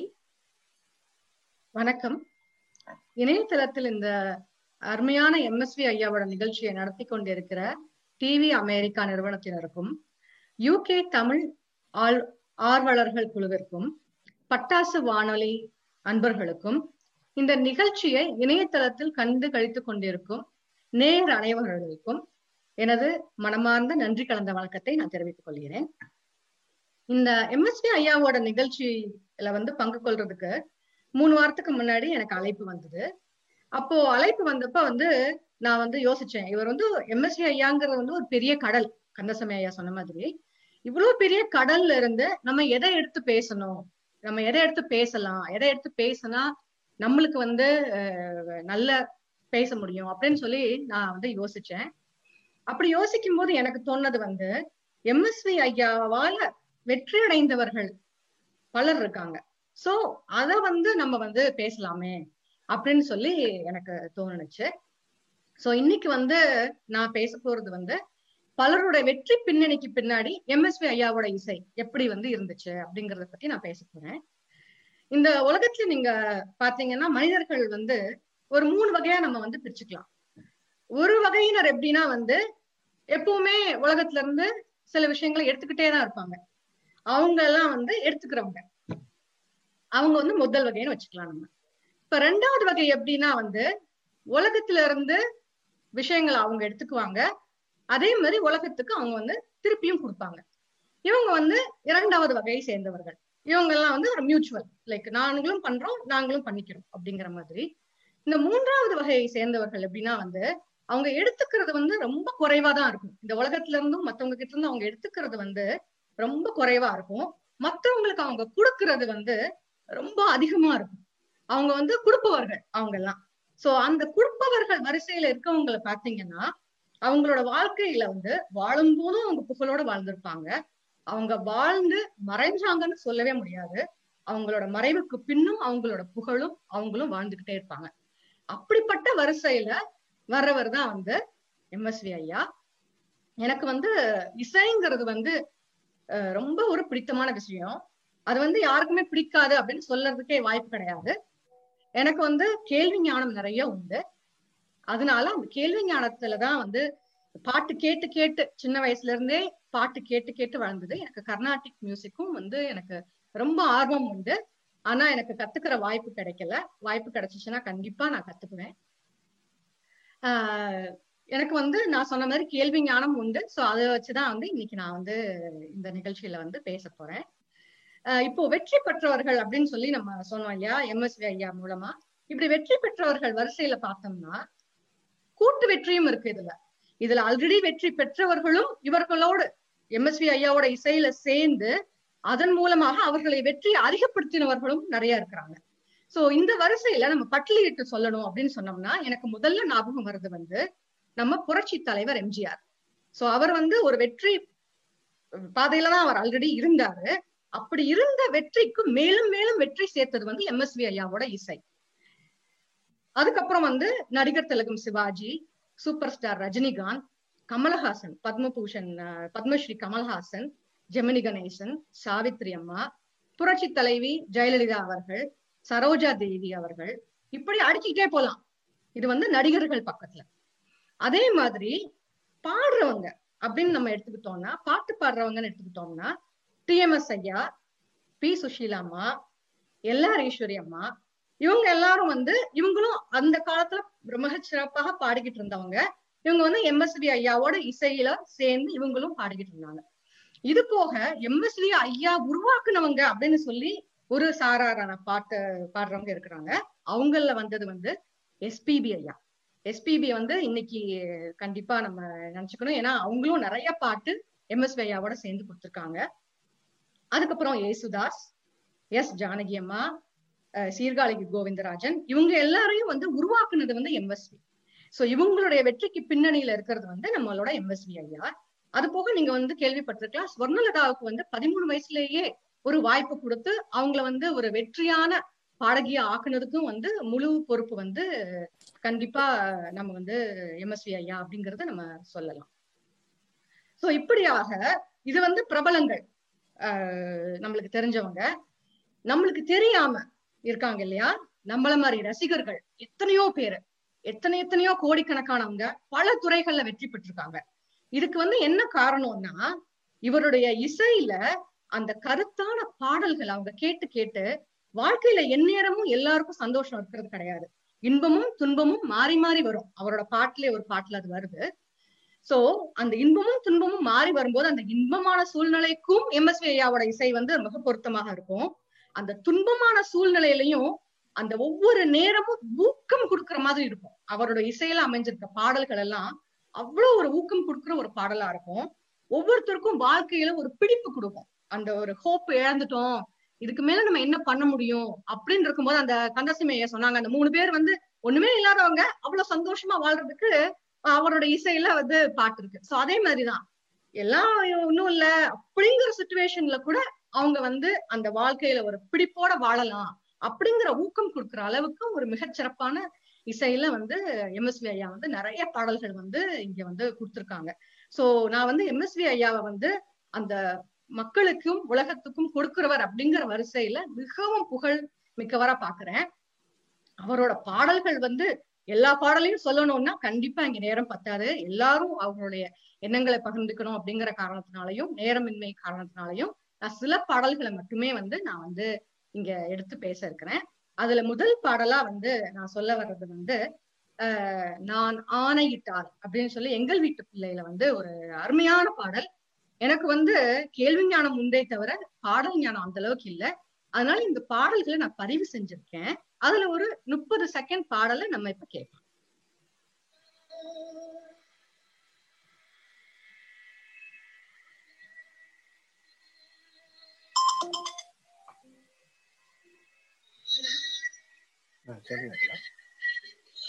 ஹலோ,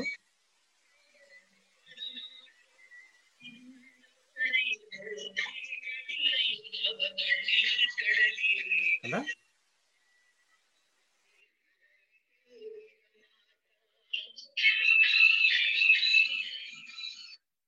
இந்த பாடல் வந்து எங்கள் வீட்டு பிள்ளையில பாடினது அந்த பாட்டு.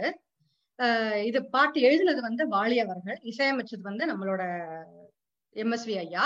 இதுல ஒரு சின்ன நிகழ்வு வந்து நான் இங்க சொல்லிக்கணும்னு விரும்புறேன். இந்த பாடல் வந்து எம்ஜிஆருக்கு வந்து எழுதின பாடல், எம்ஜிஆருக்காகவே வந்து வாலி எழுதின பாடல். சோ இந்த பாடல்ல நீங்க பல நிகழ்ச்சிகளை நான் வந்து இதை வந்து கேட்டிருக்கேன். இதுல என்னன்னா, நான் ஆணையிட்டால் அப்படிங்கிற வார்த்தைக்கு பதிலா நான் அரசனானால் அப்படின்னு தான் அந்த பாட்டு எழுதினாங்க முதல்ல. அதை எழுதி அதுக்கு வந்து MSV ஐயா இசையும் அமைச்சு அந்த பாடல் வந்து வெளிவரதுக்கு தயாரா இருந்துச்சு. அப்ப வந்து எம்ஜிஆர் வந்து அரசியல் உள்ளுக்குள்ள வர்றதுக்கு முயற்சி பண்ணிக்கிட்டு இருந்த காலகட்டம். அந்த காலகட்டம்ங்கிறதுனால சென்சார் போர்டு வந்து என்ன சொல்லிட்டாங்கன்னா, அந்த பாட்டு வந்து நீங்க வந்து அப்படி அந்த வார்த்தை இருக்கக்கூடாது அப்படின்னு சொல்லிட்டாங்க. சோ இப்படி ஒரு வெற்றியாளரோட ஆல்ரெடி எம்ஜிஆரோட வேலை பார்க்கறதுங்கிறது அவருக்கு பிடிச்ச பாட்டு, அவருக்கு பிடிச்ச மாதிரி இது எல்லாத்தையும் மாத்தியும் பண்ற மாதிரி இருக்கும். அப்ப அந்த வார்த்தையவே மாத்தி அப்புறம் வந்து நான் ஆணையிட்டால் அப்படின்னு சொல்லி அந்த வார்த்தையை மாத்தினாங்க. நான் அரசனானால் அப்படிங்கிற வார்த்தையை மாத்தி நான் ஆணையிட்டால் அது நடந்து விட்டால் அப்படின்னு. இது வந்து எப்படின்னா, அவர் அரசியல் உள்ளுக்குள்ள வர ஆரம்பிச்ச காலத்திலேயே அவருடைய இசை வந்து மக்களையும் நிறைய இசை வைத்து எம்ஜிஆர் வந்து புரட்சி தலைவர் பல வெற்றிகளை அரசியல் அடைகிறதுக்கும் MSVயோட இசையும் ஒரு காரணமாக, அது ஒரு காரணமாக இருந்தது. அவருடைய நல்லெண்ணம் கண்டிப்பாக நிறைய காரணமாக இருந்தது. அது போக MSVயோட இசையும் உதவுனுச்சு அப்படிங்கிறது வந்து மிகவும் குறிப்பிடத்தக்கது. இதுக்கு அடுத்ததாக வந்து பணம் படைத்தவன், அதுல வந்து ஒரு பாட்டு. அந்த பணம் படைத்தவன்ல கந்தசாமி ஐயா கூட சொன்னாங்க, அந்த படத்துல வந்து இந்த பாட்டு ரொம்ப எல்லாருக்கும் பிடிச்ச பாட்டு. இதை நம்ம கேட்கலாம் இப்போ.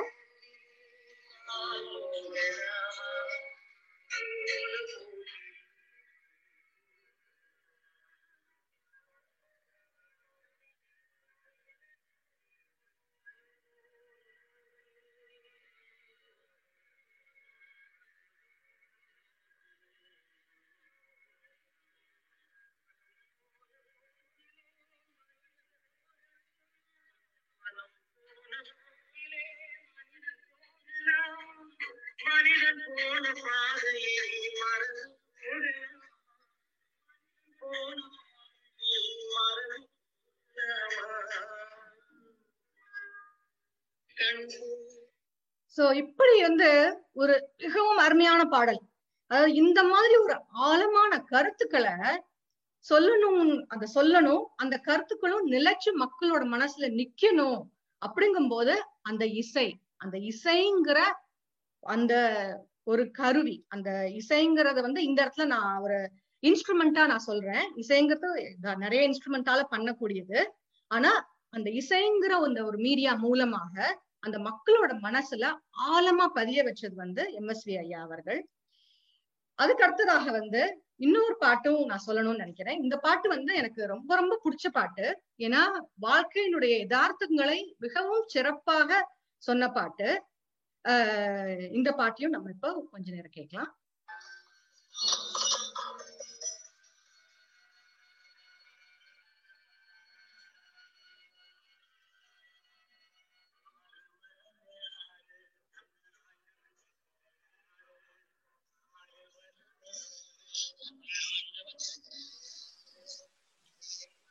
தெய்வானி, உங்களுடைய அந்த பாடலினுடைய அந்த ஒலியை கொஞ்சம் கூட்ட முடியுமா? கண்டிப்பா. அது ஒரு சின்ன செட்டிங்ஸ் மாற்றணும்னு நினைக்கிறேன். ஒரு நிமிஷம். நீங்கள் சிஸ்டமில் தானே இருக்கீங்க, நான் உங்களுக்கு சொல்கிறேன். அந்த ஆடியோ செட்டிங்ஸில் போயிட்டு ஆட்டோ வால்யூம்னு ஒன்று இருக்கும், அதை எடுத்து விட்டுடுங்க. ஃபுல் சவுண்டு வச்சுடுங்க, மேனுவலாக மாற்றிடுங்க. ஓகே, ஆட்டோ வால்யூம் எங்க? ஆமாம், சப்ரஸ் பேக்ரவுண்ட் நாய்ஸ்னு ஒன்று இருக்கும். அந்த செட்டிங்ஸில் போய் மாற்றிட்டு நீங்கள் வந்து ஸ்பீக்கரில் ப்ளே பண்ணாதான் அது மக்களுக்கு கேட்கும். இல்லைன்னா அது பேக்ரவுண்ட் நாய்ஸ்ன்னு சொல்லிட்டு அது வந்து அந்த பேக்ரவுண்ட் சவுண்ட்லாம் கம்மி பண்ணிடும். அது வந்து ஜூமினுடைய ஒரு ஃபீச்சரு. உங்களால் முடியும்னா அதை சேஞ்ச் பண்ணிவிட்டு நீங்கள் ப்ளே பண்ணலாம். ஓகே, செட்டிங்ஸ் போகணும் இல்லைங்களா? ஆமாம், செட்டிங்ஸில் ஆடியோ செட்டிங்ஸ் போயிடுங்க. நான் கிடுகிடுன்னு உங்களுக்கு குயிக்காக சொல்லிட முடியும் என்னால். ஆடியோ செட்டிங்ஸு அதில் போயிட்டு நீங்கள் அதை மாற்றிடுங்க. அதில் மைக்ரோஃபோனுக்கு கீழே ஆட்டோமேட்டிக்லி அட்ஜஸ்ட் மைக்ரோஃபோன் வால்யூம்னு இருக்கும், அதை அன்செக் பண்ணிவிடுங்க. மேனுவலாக வால்யூம் ஃபுல்லாக வச்சுடுங்க. சப்ரஸ் பேக்ரவுண்ட் நாய்ஸை வந்து லோன்னு வச்சுடுங்க. ஃபோன் ஆடியோ இருக்கு, ஸ்விட்ச் டு ஃபோன் ஆடியோங்களா? அதில் செட்டிங்ஸ் போயிடுங்க. அதுக்கு பக்கத்தில் உங்களுக்கு இருக்கும். மைக்கை கிளிக் பண்ணிங்கன்னா பக்கத்தில்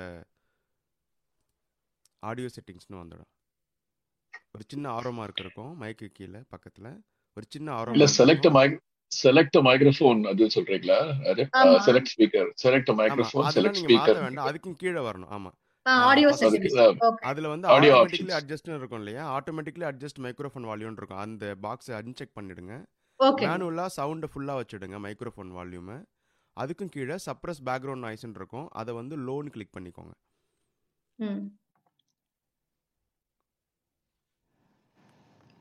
அவ்வளவுதான். சோ இப்போ நீங்க வந்து நீங்க ப்ளே பண்ணுங்க. மன்னிக்கணுங்க, அந்த பரவாயில்ல, நீங்க தொடருங்க. நன்றி.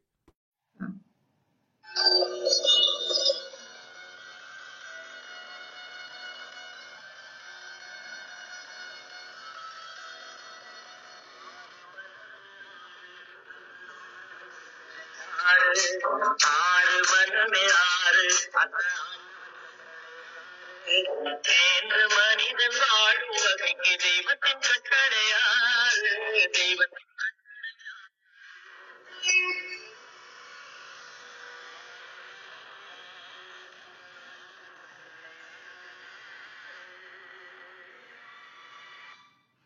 இந்த பாடல் வந்து மிகவும் ஆழமான கருத்து உள்ள பாடல் இது கண்டிப்பாக. அதுக்கும் அப்புறம் நான் சொன்ன மாதிரி இது வந்து எல்லாமே ஊக்கம் கொடுக்கிற பாடலாகவும் அமைஞ்சிருக்கு. பல தருணத்துல ஒவ்வொரு மனிதர்களுக்கும் வந்து அறிவுரைகள் வந்து கிடைக்கும். ஒரு பெற்றோர்கள்ட்ட இருந்து கிடைக்கும், ஒரு சகோதர சகோதரி கிட்ட இருந்து கிடைக்கும், நண்பர்கிட்ட இருந்து கிடைக்கும்.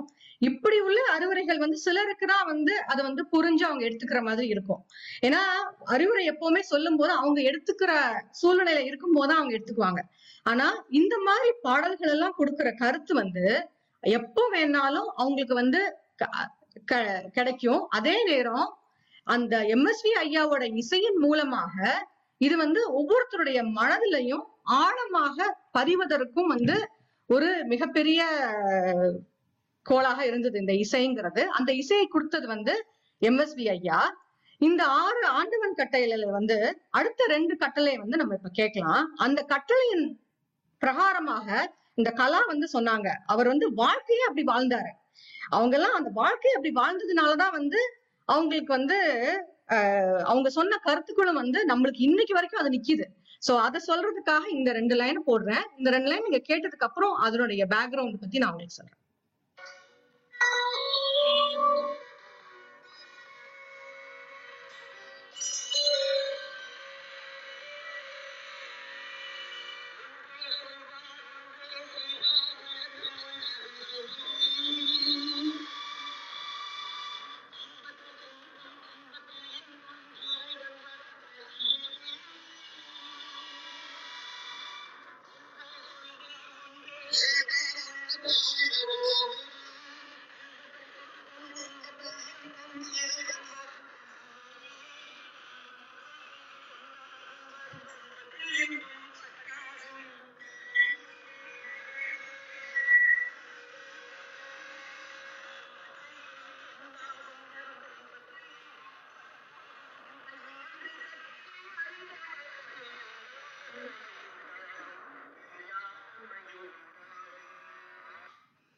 இந்த இடத்துல நான் என்ன சொல்ல விரும்புறேன்னா, MSV ஐயா வந்து உலகம் சுற்றும் வாலிபன் அப்படிங்கிற படம் வந்து எடுக்கிறதுக்கு முன்னாடி எம்ஜிஆர் வந்து சொன்னாராம், வானத்துக்கும் பூமிக்கும் நான் வந்து ஒரு படம் எடுக்க போறேன், நீங்க வந்து அதுக்கு இசை அமைக்கணும் அப்படின்னு சொல்லி. MSV ஐயாவும் சரின்னு சொல்லிட்டாரு. ஒரு 6 மாசம் ஆயிருச்சு. அந்த படத்துக்கு இசையும் அமைக்க ஆரம்பிச்சுட்டாங்க. இசையும் அமைக்க ஆரம்பிச்சு ஒரு 2 பாட்டும் தயார் பண்ணிட்டாங்க. அதெல்லாம் வெளிவர ஆரம்பிச்சிருச்சு. அப்ப வந்து MSV ஐயா பாக்குறாங்க, என்னது எம்ஜிஆர் வந்து 2 பாட்டு ஆல்ரெடி வந்துருச்சு, வானத்துக்கும் பூமிக்கும் படம்னு சொன்னாங்க, நம்ம இல்லையே அந்த இசையமைப்பாளரா அப்படின்னு சொல்லி யோசிச்சிருக்காங்க. அப்ப யோசிக்கும் போது சரி நம்மளுக்கு கொடுக்கல போல இருக்கு இந்த வாய்ப்புன்னு சொல்லிட்டு MSV ஐயா வந்து விட்டுட்டாங்க. அப்போ எம்ஜிஆர் வந்து அந்த பாட்டை கேட்டுட்டு, அந்த 2 பாட்டை கேட்டுட்டு, அவருக்கு உள்ள சின்சியர் அட்வைசர்ஸ் பத்மநாபன் ஒருத்தங்க இருக்காங்க, அவங்க கிட்டயும் அந்த பாட்டு கேட்டதுக்கு அப்புறமா அவங்க வந்து சொன்னாங்களாம், இது வந்து MSV ஐயா இசை மாதிரி இல்ல, இது வந்து மிகச்சிறந்த படமா நீங்க எடுக்கணும்னு நினைக்கிறீங்க உலகம் சுற்றும் வாலிபனை, அதனால நீங்க கண்டிப்பா அதுக்கு வந்து இசை வந்து நீங்க MSV ஐயாவை கேட்கணும் அப்படின்னு.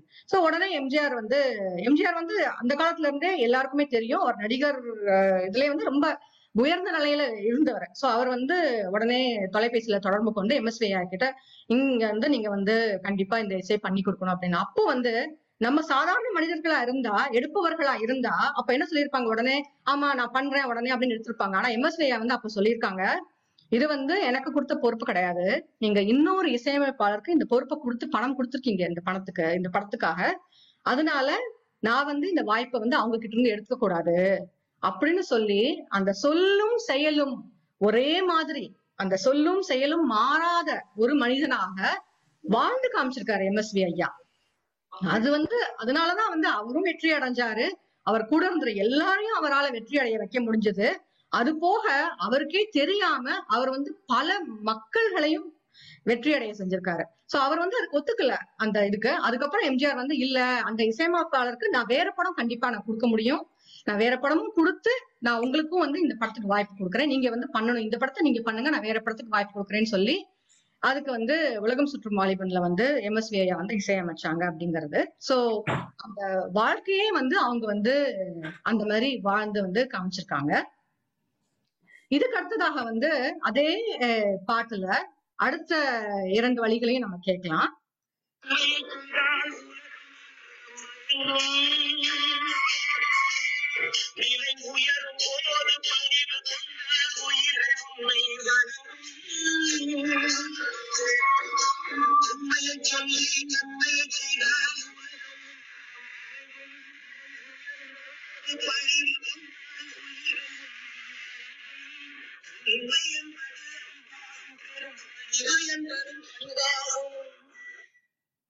இப்படியாக அவர் வந்து உண்மையை சொல்லி மிகவும் பணிவோட இருந்தாரு. MSV ஐயா மட்டும்தான் அந்த காலத்துல உள்ள இசையமைப்பாளர்களோட சேர்ந்து விஸ்வநாதன் ராமமூர்த்தியோடையும் சேர்ந்து அவரால் இசையமைக்க முடிஞ்சது. இளையராஜா, இப்ப வந்த AR ரகுமான், அத்தனை பேரோடையும் சேர்ந்து வந்து வேலை பார்க்க முடிஞ்சது. அதுக்கு வந்து அவர் வந்து உண்மையை சொல்லி நன்மையை பண்ணணும்னு நினைச்சாரு. அது மட்டும் இல்லாம பணிவு எல்லாரோடும் ஒத்து போய் பணிஞ்சு, இவ்வளவு திறமை இருந்தாலும் அவ்வளவு ஹம்பிளா, அவ்வளவு அமைதியா அவரால் வந்து இவ்வளவு ஒரு பெரிய விஷயங்களை வந்து பண்ண முடிஞ்சது.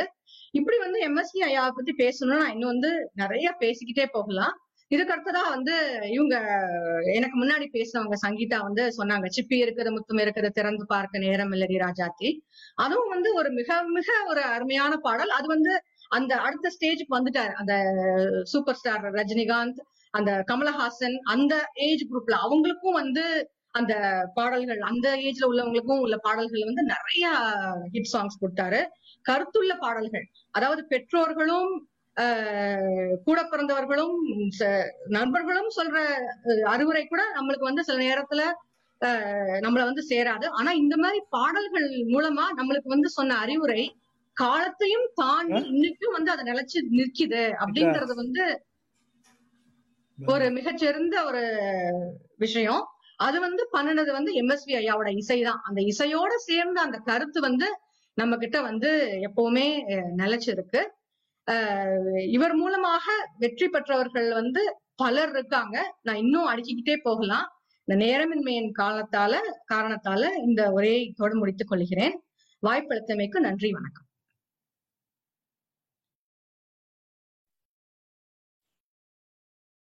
நன்றி தெய்வானை தீபா ராமநாதன் அவர்களே, ரொம்ப அழகா சொன்னீங்க. நிறைய விஷயங்கள் சொன்னீங்க வந்து MSV ஐயாவை பத்தி. முக்கியமா நீங்க சொன்னது வந்து பாத்தீங்கன்னா அவங்களுடைய வாழ்ந்த வாழ்க்கையை தான் அவங்க வந்து பிரதிபலிச்சாங்கிறது மிகவும் மறுக்கப்படாத உண்மை. அதனாலதான் இன்னைக்கும் வந்து அவங்களுடைய வாழ்க்கையின் சிறு வயதுல வந்து பல கஷ்டங்களை பட்டவர் வந்து MSV ஐயா. MSV எல்லாருக்குமே தெரிஞ்சிருக்கும். அவர் வந்து ஒரு தமிழர் கிடையாது. அவர் வந்து வேற்றுமொழி மாநிலத்திலிருந்து அவர் ஒரு மலையாளி. ஆனாலும் தமிழ் மேல அவருக்கு இருந்த ஆர்வம், அந்த என்ன சொல்லுவீங்க, சென்னைக்கு அவர் வந்ததே வந்து நடிகரா ஆகணும்னு வந்ததுதான். ஆனா பேக்வேர்ட்ஸ் அண்ட் ஃபார்வர்ட்ஸ் நிறைய விஷயங்கள்ல வந்து அவருக்கு வந்து இசைதான் உணர்த்திக்கிட்டே இருந்தது. அவருக்கு வந்து அந்த இசை ஞானம், அவர் வந்து இசை வந்து அவர் கூட்டி பெருக்கிக்கிட்டு இருப்பாராம் ஒரு பள்ளியில. அந்த பள்ளியில வந்து காதுகள்ல கேட்டுட்டு தான் அந்த இசை ஞானம் அவர் வளர்த்துக்கிட்டாராம். அது வந்து எவ்வளவு பெரிய இது முக்கியமா நான் வந்து இன்னொரு விஷயத்த சொல்லணும்னு நினைக்கிறேன். MSV ஐயா வந்து அவருடைய ஹார்மோனிய பெட்டி வந்து என்னைக்குமே வந்து உயரமான ஒரு இடத்துலதான் வச்சு அவர் வந்து இது பண்ணுவார். அது ஒரு தெய்வம் மாதிரி. அதே மாதிரி கண்ணதாசன் ஐயா வந்து பாடல் எழுதும் பொழுது காலில் இருக்கிற செருப்புகளை எல்லாம் வந்து கழட்டி விட்டுட்டு தான் எழுதுவாராம். இவங்க இருவரும் அந்த இசை, அந்த தமிழ், அந்த புனிதம், இது எல்லாத்தையுமே வந்து அவங்க வந்து நேசிச்சதாலும் அவங்க உயிருக்கு மேல விரும்பினதுனாலும் வந்து சரஸ்வதி அங்க வந்து குடியிருந்திருக்கா. அதனாலதான் இவங்க எல்லாமே வந்து விஸ்வரூபமா, என்ன சொல்லுவீங்க, ராமாயணத்துல மகாபாரத்துல எல்லாம் வந்து கண்ணர் இவங்க எல்லாம் வந்து கடவுள் எல்லாம் விஸ்வரூபம் எடுத்த மாதிரி இவங்க அவ்வளவு அருமையா அவங்க இருந்த காலத்துல விஸ்வரூபம் எடுத்து அவங்க எவ்வளவு பெரிய நிகழ்வுகளை நிகழ்த்தி இன்னைக்கும் வந்து அவங்களோட பெருமைகளை நம்ம பேசிட்டு இருக்கோம்னா வந்து இது நீங்க சொன்ன மாதிரி இதுக்கு வந்து பேசிக்கிட்டே இருக்கலாம். நாட்களும் வந்து மணித்துளிகளும் வந்து நமக்கு மிகவும் குறைவாக இருக்கிறது. ரொம்ப நன்றி. நீங்க வந்து அடுத்த ஒரு மாநிலத்திலிருந்து வந்த ஒரு நாட்டிலிருந்து வந்து ரொம்ப அழகா வந்து MSV பத்தி வந்து எங்களுக்காக நீங்க வந்து விளக்கி சொன்னீங்க. ஐயா செல்வன் ஐயா, அவங்க பேசுறத பத்தி ஒரு சில வார்த்தைகள் கருத்துக்கள் கூற முடியுமாங்க ஐயா? முதலில் நான் சொல்ல வேண்டியது வந்து, அவங்க தீபா அவர்கள் பிறந்த மண் நம்ம கவிஞர் பிறந்த மண். இந்த மண்ணுக்கும் அவர்களுடைய திறமைக்கும் ஏதோ ஒரு தொடர்பு இருக்குன்னு தான் நான் நினைக்கிறேன். எனக்கு வந்து நிறைய நண்பர்கள் இருக்காங்க, அவங்க பிறந்த அந்த பகுதியிலிருந்து வந்தவங்க. எல்லாருக்கும் பார்த்தீங்கன்னா தமிழின் மேலும் தமிழின் இசையின் மேலும் நல்ல ஆர்வம் இருக்கு. அந்த அந்த வம்சத்தில் வந்தவர்கள் தான் அவர்களும், தீபாவும். அதாவது அவங்க உள்ளுக்குள்ள போய் அவ்வளோ தீவிரமா ஆராய்ஞ்சு இந்த கருத்துக்களை எல்லாம் எடுத்திருக்காங்க. ஒன்னே ஒன்று ஒரு குறை என்னன்னா, அவங்களே பாடியிருக்கலாம், ரொம்ப அருமையா இருந்திருக்கும் அந்த பாடல். நீங்க வந்து இங்க எல்லாருமே குளியலறை பாடல்கள் தான்.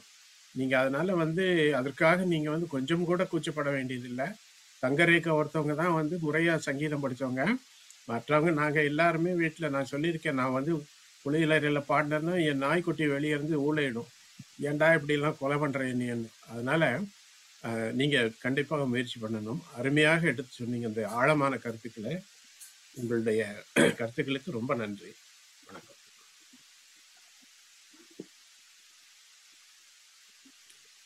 நன்றிங்க ஐயா, நன்றி. அடுத்த பேச்சாளரை வந்து அறிமுகப்படுத்துறேங்க ஐயா. வந்து இவங்களோட அறிமுகமே தேவையில்லைங்க ஐயா. அவங்க வந்து கல்யாண மாலையிலிருந்து மிகப்பெரிய ஒரு பேச்சாளர். அவங்களுடைய தீவிர ரசிகன் கூட சொல்லலாம். வந்து நான் ஜெயாமாறனுக்கு வந்து ரொம்ப அழகா தமிழ்ல பேசக்கூடியவங்க. அட்லாண்டா நகரத்துல வசிச்சுட்டு இருக்காங்க. இவங்க ஒரு மதுரைக்காரருங்க, நம்ம ஊருக்காரங்க. ஒரு மேடை பேச்சாளர், கவிஞர் மட்டும் இல்லாத நாடக கலைஞர் கூடங்க. அவங்க வந்து இப்படி பலமுக கலைகளை வந்து உரித்தா வச்சிருக்கிற ஜெயாமாறன் அவங்க வந்து பாத்தீங்கன்னா ஒரு யூடியூப் சேனல் வந்து நடத்திட்டு இருக்காங்க. அதுவும் அவங்களுடைய பெயரின் மூலமாகவே. தமிழாசிரியராக வந்து பணிபுரிஞ்சிட்டு இருக்காங்க. பல மேடைகளில் பல பரிசுகள் தமிழ் மூலமாக வாங்கியிருக்கும் இவரை எங்களுடைய இந்த நிகழ்வில் பேச அழைக்கிறேன். வாங்க ஜெயாமாறன். நன்றி, வணக்கம். வாங்க. நன்றி கலா அவர்களே, அருமையான அறிமுகம். புதியதோர் உலகம் செய்வோம், கெட்ட போரிடும் உலகத்தை வேரோடு சாய்ப்போம். இது போன்ற பாரதிதாசனின் பல எழுச்சி பாடல்களை பாமரனுக்கும் கொண்டு சேர்த்த மெல்லிசை மன்னரை மறக்க முடியுமா? இந்த நிகழ்வுக்கு தலைமை தாங்கி இருக்கும் மருத்துவர் செல்வன் ஐயா அவர்களுக்கும் அவையில் கூடியிருக்கும் ஆர்வலர்கள் அனைவருக்கும் என்னுடைய பணிவான வணக்கங்கள். என்னை கவர்ந்த MSV அப்படிங்கிற தலைப்புலதான் நான் பேச போறேன். என் பாட்டாலதான் உன்னுடைய இசை ஜெயிக்குது, இல்ல என்னுடைய இசையாலதான் உன் பாட்டு ஜெயிக்குது. இந்த மாதிரியான எந்த வாதங்களுக்கும் இடமே தராமல் கண்ணதாசனும் வாலியும் என்னுடைய இரு கண்கள் என்றார். பட்டுக்கோட்டை கல்யாண சுந்தரனார் என்னுடைய நெற்றிக்கண் என்றார் நம்முடைய மனையங்கத்து சுப்பிரமணியன் விஸ்வநாதனான MSV ஐயா அவர்கள். தனக்கு பின்னால் வந்த இசைஞானி இளையராஜா, AR ரஹ்மான், யுவன் சங்கர் ராஜா, GV பிரகாஷ் வரைக்கும் பல இளம் இசையமைப்பாளர்களோட கர்வமே இல்லாமல் சேர்ந்து வேலை பார்த்தவர். யாரை நம்பி நான் பிறந்தேன் போங்கடா போங்க அப்படிங்கிற பாட்டை கேட்டுட்டு கவிஞர்கிட்ட சொன்னாரா, அண்ணே ஏன்னு இப்படி போடா வாடான்லாம் எழுதுறீங்க, கொஞ்சம் மரியாதையா எழுதலாம்ல அப்படின்னு. அதுக்கு கவிஞர் சொன்னாரா, டே விசு, நீ விஜயவாடாங்கிற ஊர் பேரையே விஜய வாங்கன்னு சொல்ற ஆளு, நீ சொல்ற மாதிரி எல்லாம் பாட்டு எழுத முடியாது, நான் கொடுக்குற பாட்டுக்கு நீ மெட்டு போடு அப்படின்னாராம். இவரும் சரின்னு கேட்டுக்கிட்டாராம். அது அவரே சொன்னது. அப்படி நமக்கு கிடைச்ச முத்தான பாட்டு தான் ஐயா சொன்ன செந்தமிழ் தேன்மொழியாள் அப்படிங்கிற பாட்டு. அடுத்து நான் சொல்ல போற பாட்டும் இந்த மாதிரி பாட்டுக்கு மெட்டு போடப்பட்ட பாட்டா தான் இருக்கும்னு நான் நினைக்கிறேன். ஏன்னா அந்த வரிகள் அவங்க ரெண்டு பேரோட நட்பை சொல்ற மாதிரியே இருக்கும். அந்த நீல நதி கரையோரம் நீ நின்றிருந்தாய் அந்தி நேரம், நான் பாடி வந்தேன் ஒரு ராகம், நாம் பழகி வந்தோம் சில காலம். Double bongos, accordion, trombone, trumpet, shakers, இந்த மாதிரியான விறுவிறுப்பான இசை கருவிகளை வச்சு இந்த பாட்டு தொடங்கும். கிளப்ல வர பாட்டுல ஆப்பிரிக்க இசை கலைஞர்கள் இசையமைக்கிற மாதிரி ஒரு காட்சியே கூட இந்த பாட்டுல வரும். பொதுவா சௌகா ஜானகி அம்மாவை நம்ம குடும்ப பாங்கான கதாபாத்திரங்கள்ல தான் பார்த்திருப்போம். ஆனா இந்த பாட்டுல அவங்க ஒரு நவநாகரிக மங்கையா வருவாங்க. இது கிளப்ல எடுக்க போறது அப்படிங்கிறது கடைசி நிமிஷத்துலதான் முடிவாச்சான். அந்த நேரத்துல அந்த கிளப் பாட்டுக்கான நீளமான அந்த லாங் ட்ரெஸ் தைக்கிறதுக்கு நேரம் இல்லாதனால சௌகா ஜானகி அம்மா அவங்க வீட்டுல இருந்து அவங்களோட டிசைனர் சாரியை ஒண்ணு எடுத்துட்டு வர சொல்லி அவங்க ஒப்பனையாளரோட உதவியோட உடவைய ஒரு லாங் ட்ரெஸ் மாதிரி உடுத்திருப்பாங்க. ரொம்ப அழகா இருக்கும் அந்த பாட்டுல அந்த உடை. இவ்வளவு சொல்லிட்டு நம்ம தலைவரை பத்தி சொல்லாம இருக்க முடியுமா? புகைப்பிடிக்கிற மாதிரி காட்சிதான் பெரும்பாலும் இந்த பாட்டுல வரும். புகை உயிரை கொல்லும் அப்படிங்கறத நினைவுல வச்சுக்கிட்டு அந்த ஒயிலை மட்டும் நம்ம ரசிக்கணும். நடிகர் திலகத்தின் உதடு நடித்திருக்கும். நான் நடிகர் திலகத்தை பார்த்துதான் ஸ்டைல் பண்ண கத்துக்கிட்டேன் அப்படின்னு சூப்பர் ஸ்டார் ரஜினிகாந்த் சொன்னது எவ்வளவு உண்மைன்னு அதை பார்த்தா தெரியும். இந்த பாட்டை பார்த்த ஞாபகம் உங்க எல்லாருக்கும் கூட இருக்கும். பார்த்த ஞாபகம் இல்லையோ பருவ நாடகம் தொல்லையோ. எங்களோட வாலிப பருவத்துல எல்லாம் நாங்க இளையராஜா பாடல்களை தான் அதிகமா விரும்பி கேட்போம். அப்படி இருக்கும்போது எங்க அம்மா அப்பா தான் MSV ஐயாவோட பாடல்களை கேட்பாங்க. அந்த மாதிரி ஒரு தலைமுறை தாண்டி எங்களையும் ஈர்த்த பாடல்கள் இவையெல்லாம். ஆப்பிரிக்க இசை கருவிகளை வச்சு இசையமைச்சவர்கிட்ட ஒரு காலத்துல கிராமபோன் கூட இல்லையா. தனக்கு ரொம்ப பிடிச்ச இசையமைப்பாளர் நௌசாத் அவர்களுடைய பாடல்களை கேட்கறதுக்காக ராத்திரி டூரிங் டாக்கீஸ் வெளியே உட்காந்து இரவு காட்சியில வெளியே சத்தம்லாம் இல்லாம நல்லா கேட்கும்ல பாட்டு. அதனால 1 மணி 1:30 மணி வரைக்கும் கேட்டுட்டு இருப்பாராம். அந்த மாதிரி ஒரு நாள் கேட்டுக்கிட்டு இருக்கும் போது நடிகை TR ராஜகுமாரி அம்மா அந்த பக்கம் போயிருக்காங்க கார்ல. இந்த பையன் நான் ஜூபிட்டர் ஸ்டுடியோஸ்ல வேலை பார்த்த பையன் மாதிரி இருக்கேன்னு சொல்லி நிறுத்தி விசாரிச்சிருக்காங்க. அப்ப அவர் நான் பாட்டு கேட்கறதுக்காக தான் உட்கார்ந்துருக்கேன்னு சொன்னாராம். ஏன் உங்ககிட்ட கிராமபோன் இல்லையா அப்படின்னு கேட்டுட்டு 1942ல 100 ரூபாய் கொடுத்து நீ ஒரு கிராமபோன் வாங்கிக்கோ அப்படின்னு சொன்னாங்களாம். அப்படி டூரிங் டாக்கீஸ்க்கு வெளியே உட்காந்து அவர் பாட்டு கேட்டுக்கிட்டு இருக்கப்போ அந்த விளம்பர பலகையெல்லாம் பார்த்திருப்பாருல. அப்ப நினைச்சிருப்பாரா, ஒரு காலத்துல நம்மளுடைய பாட்டை வச்சு ஒரு படமே விளம்பரப்படுத்தப்பட போகுது அப்படின்னு. ஆமா, இந்த படத்துல இந்த பாட்டு வருது அப்படின்னு கொட்டு எழுத்துல பாட்டை போட்டு தீர்க்க சுமங்கலிங்கிற ஒரு படத்தையே விளம்பரப்படுத்தினாங்க. வாணிஜெயராம் அம்மாவோட முதல் பாட்டு அது. அம்மாவோட இனிமையான குரலும் அந்த குழல் இசையும் நம்மள அப்படியே மயக்கி உருக்கும். மதுரைக்காரங்களுக்கு இந்த பாட்டு இன்னமும் நெருக்கம். மல்லிகை என் மன்னன் மயங்கும், மல்லிகை என் மன்னன் மயங்கும். 2 வரியிலையும் மன்னன் அப்படிங்கிற சொல் கொஞ்சம் வித்தியாசமா ஒலிக்கும். நீங்க வாணிஜெயராம் அம்மா பாடும்போது கேட்டா நல்லாவே புரியும். அந்த சின்ன இசை வேறுபாடு நுணுக்கம் நமக்கு தெரியும். இந்த பாட்டுல காட்சியில கணவன் மனைவி 2 பேருக்கும் ஒரு சின்ன ஊடல். கேஆர் விஜய் அம்மாவோட அந்த கண்களையும் அந்த புன்னகையும் பார்க்கும்போது திரையில பாக்குற நமக்கே அவங்க மேல அவ்வளவு காதல் வரும். நேர்ல பாக்குற கணவர் முத்துராமனால எவ்வளவு நேரம் தான் பொய் கோபத்தை காட்ட முடியும்? பாட்டு முடியறதுக்குள்ள சண்டையும் முடிஞ்சு போயிடும். மதுரை வெயிலுக்கே இவ்வளவு இதமா பாட்டு போட்டவரு சிம்லா குளிருக்கு எவ்வளவு ஸ்பெஷலா பாட்டு போட்டிருப்பாரு. அது ஒரு சோக பாட்டு. ஆனா அதை ஒரு டான்ஸ் கிட்டா கொடுக்கணும். சந்தோஷத்துல தானே நம்ம டான்ஸ் ஆடுவோம், சோகத்துல ஆடுவோமா? ஆனா நாயகனோட சூழ்நிலை அப்படி.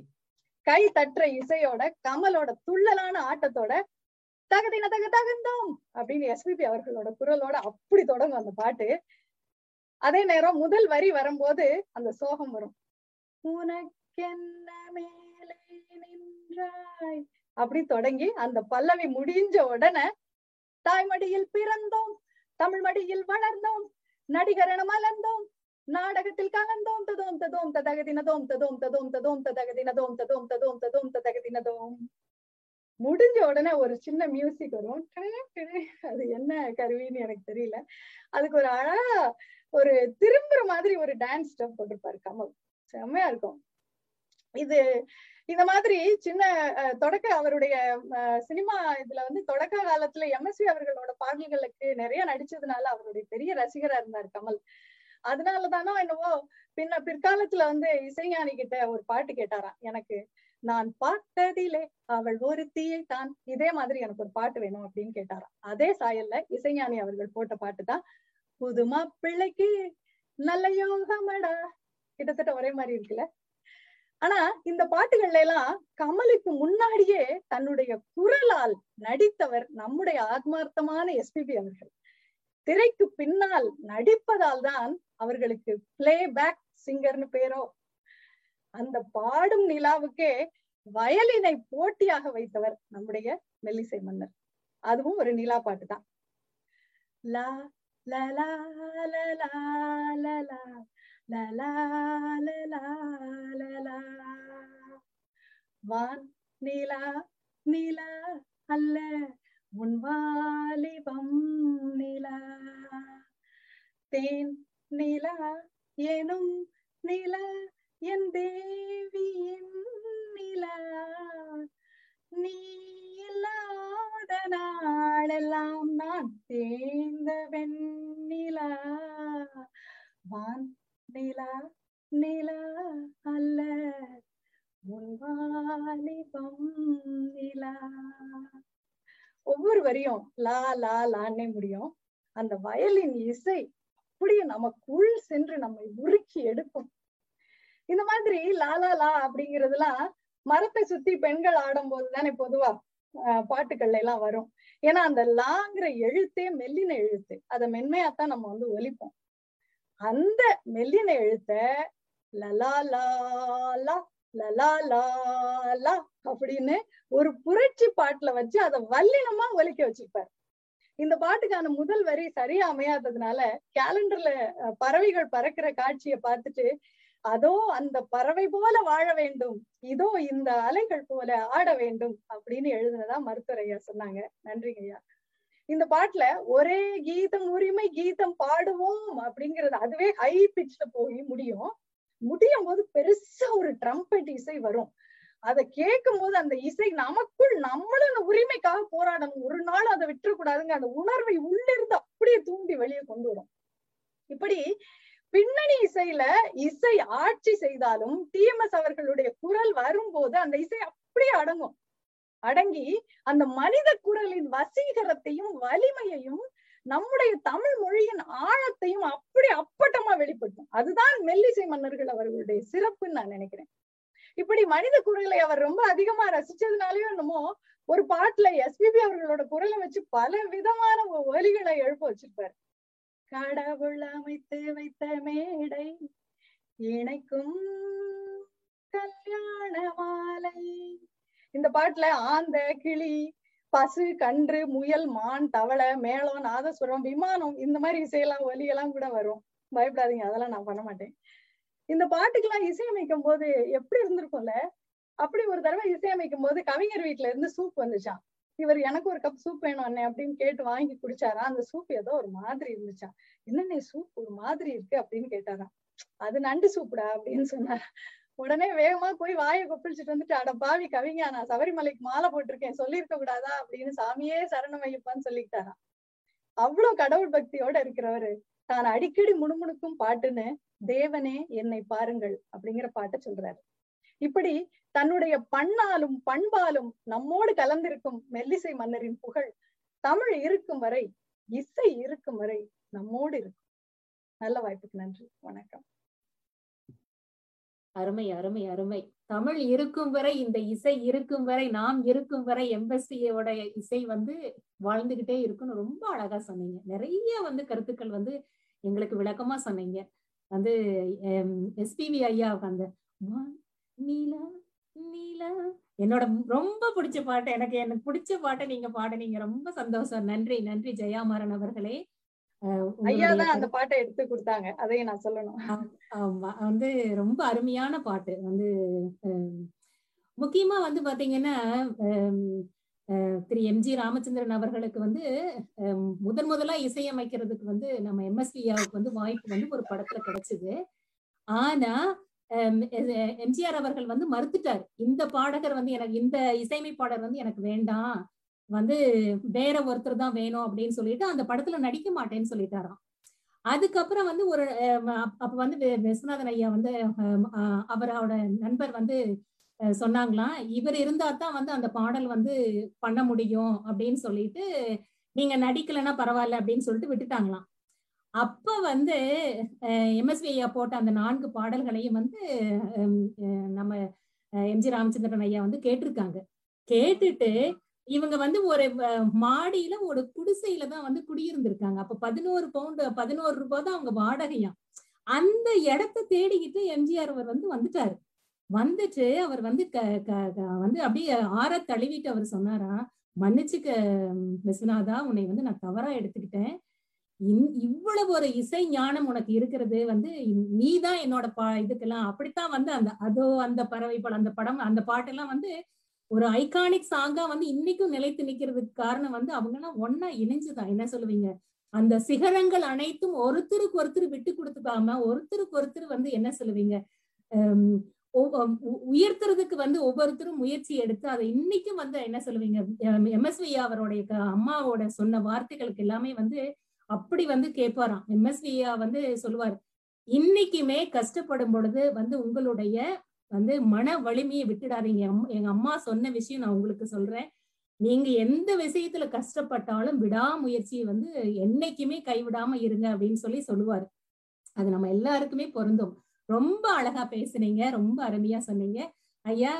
செல்வன் ஐயா, அவங்க ஜெயாமாறன் பேசினதுக்கு உங்களுடைய கருத்துக்கள் சொல்லுங்க ஐயா.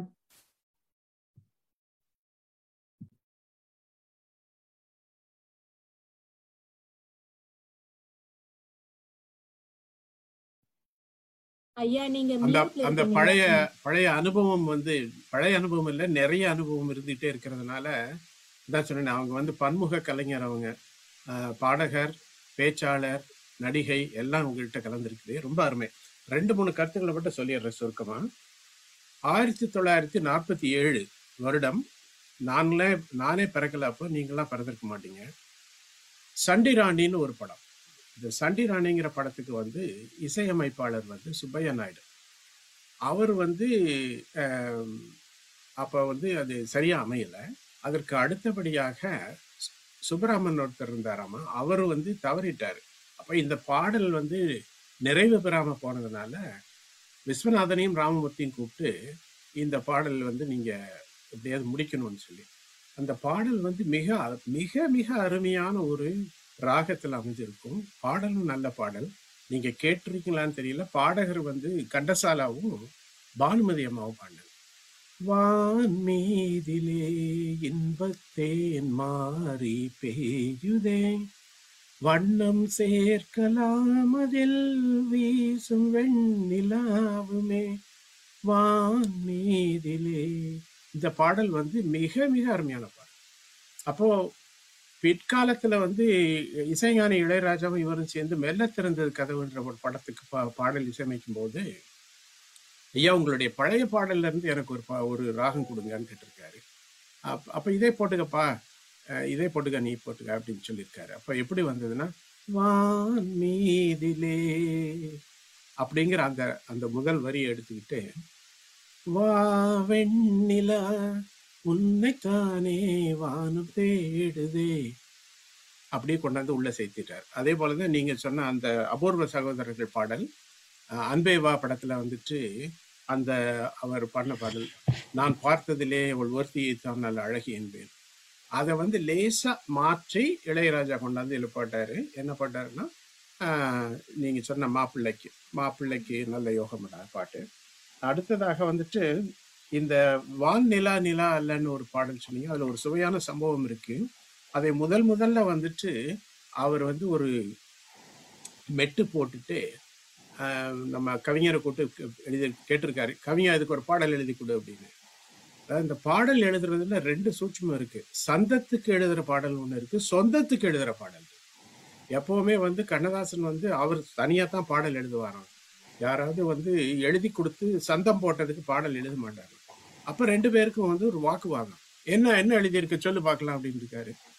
அப்பதான் சொல்லியிருக்காரு, நான் நானா நானா நானா நன்னா நன்னா யோ என்னையா எழுதியிருக்க நான் நல்லாவே இல்லையா ப அப்படியா, சரி இதை வந்து லேசா மாத்தி கொடுக்குறேன், இப்ப பாரு உன்னுடைய திறமை காட்டு அப்படின்னு சொல்லிதான் லா லலா லலா லலா லல்லா லலா லலா அதுல இருந்து வந்ததுதான் வான் நிலா நிலா அல்ல உன் வாலிபர் நிலா. இது ஒரு 2வது. அடுத்ததாக வந்து இந்த அவங்களுக்குள்ள ஒரு சின்ன போட்டி பொறாமைகள் சண்டைகள் நடக்கும்போது ஒரு பாடல் ஒண்ணு, அருமையான பாடல் ஒண்ணு இருக்கு. அதேமா அவர் வீரா அக்கூர் அதை பத்தி சொல்லுவார் நினைக்கிறேன் பின்னால. புதிய பறவை என்ற படத்துல வந்துட்டு எங்கே நிம்மதின்ற ஒரு பாடல். அந்த படம் வந்து ஒரு ரொம்ப அருமையான ஒரு வெற்றிகரமான படம். இந்த பாடல் எங்கே நிம்மதிங்கிற பாடல் வந்து ரொம்ப ரொம்ப வெற்றிகரமா அமைஞ்சது. அப்போ வந்து இவர் கவிஞர் சொல்லியிருக்காரு, யோ நான் எழுதுனதுனால தான் ஏன் அந்த பாடலை இவ்வளவு வந்து பிரபலமாச்சுன்னு. இவர் சொல்லியிருக்காரு, யோ நீ எழுதுனா எப்படியா பிரபலமாகும், நான் அதுக்கு இசை போட்டா தான் அது பிரபலமாகும் அப்படின்னு. அப்ப சிவாஜி கணேசன் வந்து அமைதியா கேட்டுட்டே இருந்தாரு, யோ நீ பாடல் எழுதியிருக்க, நீ இசையமைச்சிருக்க, திரையில யார பாக்குறான், அவன் என்னைய தாங்க பாக்குறான், அந்த புகழ் எல்லாம் எனக்கு தாங்க போய் 2 பேரும் அப்படி. அதாவது இதெல்லாம் என்னன்னா அவங்களுக்குள்ள நடக்கக்கூடிய சுவாரஸ்யமான சம்பவங்கள். இதையெல்லாம் நீங்க கிரகிச்சு நல்லா சொன்னீங்க. உங்களுடைய திறமைக்கு பாராட்டு. நம்ம மீண்டும் ஏதாவது ஒரு நிகழ்வுகள்ல மறுபடியும் நம்ம சந்திக்கலாம். ரொம்ப நன்றி, வணக்கம். நன்றி.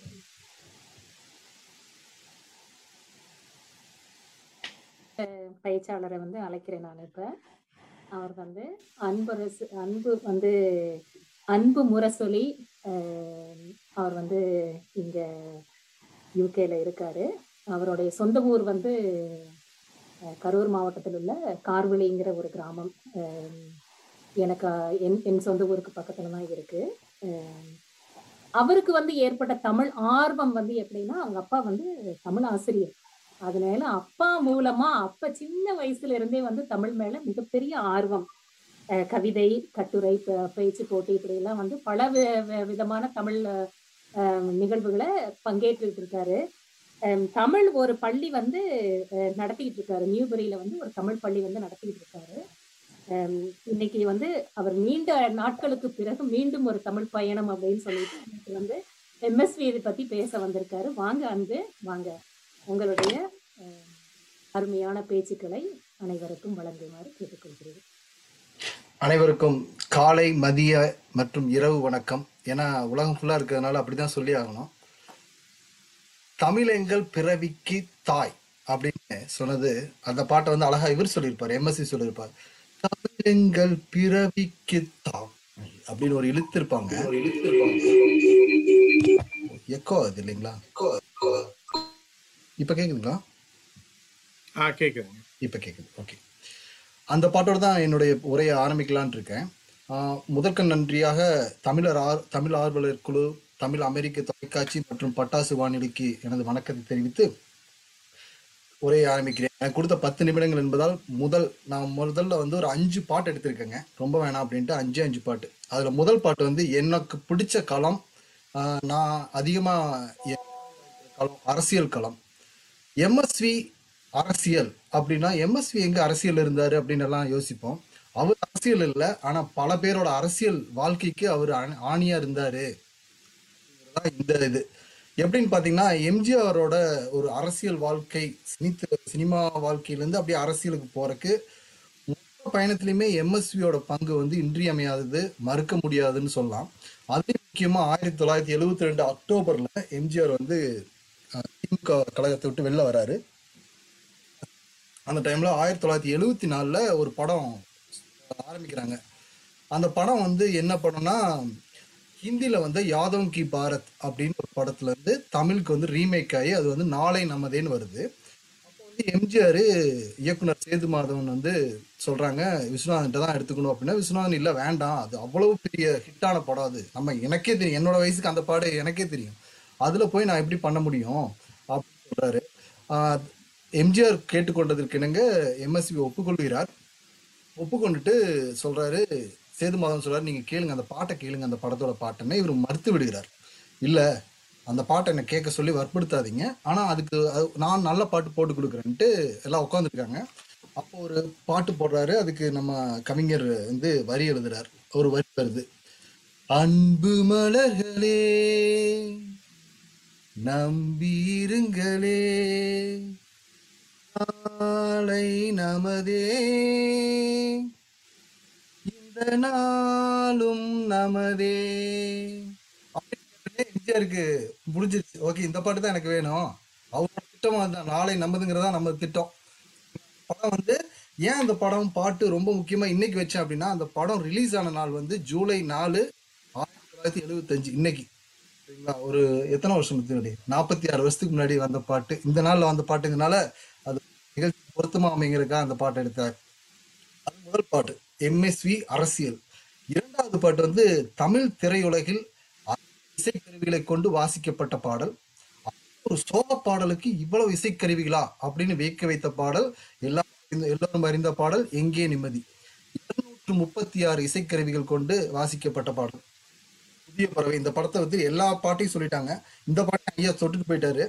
இருந்தாலும் என்னோட கடமைக்கு நான் என்ன சொல்றேன்னா, இந்த பாட்டுல பாத்தீங்கன்னா ஒரு சிலதெல்லாம் வந்து அதை வந்து அந்த அந்த வெறுமை நம்மளை உணர வச்ச பாடல். அதுல ஒரு வரி வரும் பாருங்க, எங்கே மனிதர் யாரும் இல்லையோ எனக்கோ இடம் வேண்டும், எனக்கு ஒரு இடம் வேண்டும் அப்படிங்கிறப்ப நம்மளை சுத்தி யாரும் இல்லையோ, நம்ம தனியா தான் இருக்கிறோமோ, இருட்டுக்குள்ளேயே இருக்கிறோமோன்னு ஒரு அது வந்து எம்எஸ்வியால மட்டும்தான் முடியும். அவங்க சொன்ன மாதிரி எம்எஸ்வியை வந்து நான் வந்து கேட்டு பழகினவன்ல, எங்க அப்பா வழியா கேட்டு பாட்டை கேட்டு வந்து ஒரு பாசிவ் லிசனர் தான் நான். அதுல அப்படிப்பட்ட எனக்கே அந்த ஒரு உணர்ச்சி கொடுக்க முடியுதுன்னா, உங்களை மாதிரி கேட்டவங்களாம் அதை வந்து எப்படி அனுபவிச்சிருப்பீங்கன்னு என்னால உணர முடியுது. அதுல ஒரு சில வரிகளை நான் சொல்லிட்டு போயிடுறேன். அதுல முக்கியமான அந்த அந்த ஒரு உணர்ச்சி அதை காட்டுற வரிகள் வந்து, எனது கைகள் மீட்டும் போது வீணை அழுகின்றது, எனது கைகள் தழுவும் போது சுடுகின்றது அப்படின்னு முடிப்பாரு. கடைசி ஒரு வரி பாருங்க, அந்த வரி எனக்கு ரொம்ப பிடிச்ச வரி. ஏன்னா எனக்கு நேத்திக்கு முதல் நாள் தான் கல்யாண நாள். அதுல ஒரு வரி வரும், கண்ணை படைத்து பெண்ணை படைத்து இறைவன் கொடியவனே, இறைவன் கொடியவனே. எப்படி நாளுக்கு சரியான பாடல். ஓகே, அந்த பாட்டை முடிச்சுட்டு ரெண்டாவது பாட்டு முடிஞ்சு, மூணாவது பாட்டு ஐயா சொன்னதேதான். நெஞ்சில் ஒரு ஆலயத்துல ஐயா அதை பத்தி பேசினாங்க.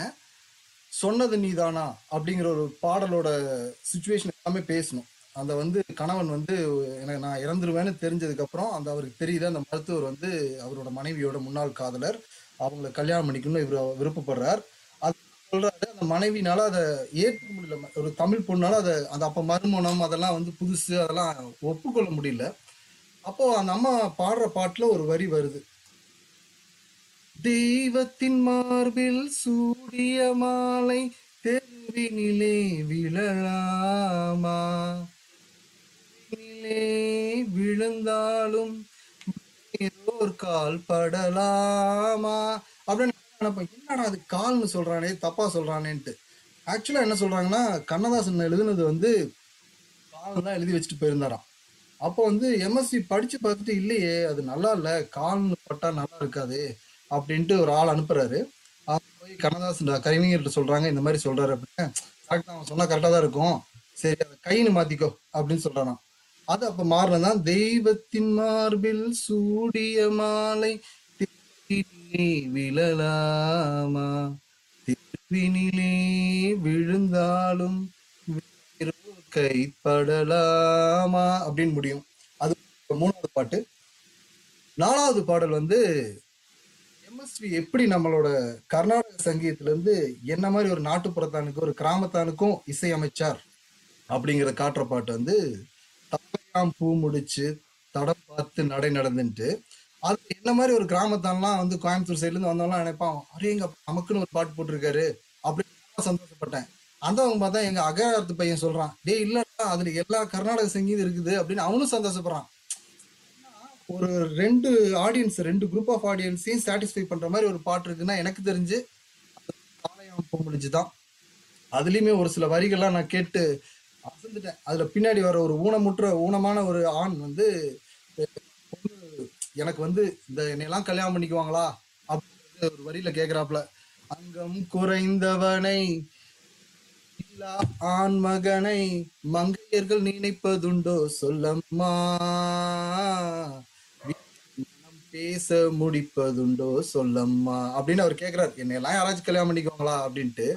அதுக்கு அந்த காலத்து அம்மா இன்னைக்கு வந்து ஜாதி பணம் ஸ்டேட்டஸ் எல்லாம் பார்த்து தான் வர்ற லவ் மத்தியில அந்த காலத்து லவ் பாருங்க எப்படி இருந்திருக்குன்ட்டு. பார்த்து விளைவதில்லை, பார்த்து படர்வதில்லை, கண்ணியரும் பூங்கொடியும் கண்ணையா, கண்ணிலே கலக்கம் உண்டோ சொல்லையா அப்படின்னு அவங்க சொல்றாங்க. அப்படின்னா காதலுக்கு வந்து கண் இல்லை அப்படிங்கிறது தான் அது. இது 4வது பாட்டு. 5வது பாட்டு நான் என்னன்னா, இது ஜெனரலா வந்து ஒரு 1960களில் இப்படி எல்லாம் ஒரு பாட்டு இருக்குமா, ஒரு பெண்ணோட காதலை சொல்றதே ஒரு பெருசு. அந்த காலத்துல ஒரு பெண் வந்து வெளிப்படையா காதலை சொல்றதுக்கே பயப்படுற காலத்துல ஒரு பெண் வந்து அவங்களோட காதலையும் காமத்தையும் சேர்த்து ஒரு விரகதாபத்தை சொல்ற பாட்டு. அதை கேட்டுட்டு நான் அசந்துட்டேன். இந்த 1964 வந்த கருப்பு பணம்னு ஒரு படத்துல அந்த பாட்டு, அம்மம்மா கேளடி தோழி சொன்னானே 1000 சேதி, கண்ணாலே சொன்னது பாதி, சொல்லாமல் வந்தது மீதி, அம்மம்மா அப்படின்னு ஒரு பாட்டு. அது ஆக்சுவலா அது சுசீலாவுக்கு எழுதின பாட்டான். அம்மா சுசீலாவுக்கு எழுதின பாட்டை வந்து கவிஞர் கண்ணதாசன் தான் சொன்னாரா, இல்ல இது வந்து எல்லார் ஈஸ்வரி பாடினா நல்லா இருக்கும். ஏன்னா எல்லார் ஈஸ்வரினா அப்படி ஹை பிச்லேயே பேசியிருப்போம் பார்த்துருப்போம். இது வந்து ரொம்ப சாஃப்டா போகும். இதுல என்ன கொடுமைன்னா, இந்த பாட்டை நான் ப்ராக்டிஸ் பண்றேன்ட்டு வீட்டுல 2-3 டைம் அந்த ஹம்மிங்கை வேற போட்டேன். கேட்டுட்டு எங்க வீட்டுல என்ன நீ தப்பா இதில் என்னென்னமோ சவுண்டு கொடுக்குற அப்படிங்கிறாங்க. சரிங்களா, அதை கேட்டு பாருங்க நீங்க பாட்டை முடிச்சுட்டு. அவ்வளவு அழகா பண்ணியிருப்பாங்க எல்லாரும் ஈஸ்வரி அம்மா. ரொம்ப நல்ல பாடல். இந்த பாட்டு என்னை பொறுத்த வரைக்கும் எம்எஸ்வி ஐயா பேசும்போது இந்த பாடல் இல்லாத பேச்சு இருக்கக்கூடாதுங்கிறது என்னுடைய தாழ்வான கோரிக்கை. அவ்வளவு அருமையான பாடல். வாய்ப்பளித்தமைக்கு நன்றி, வணக்கம்.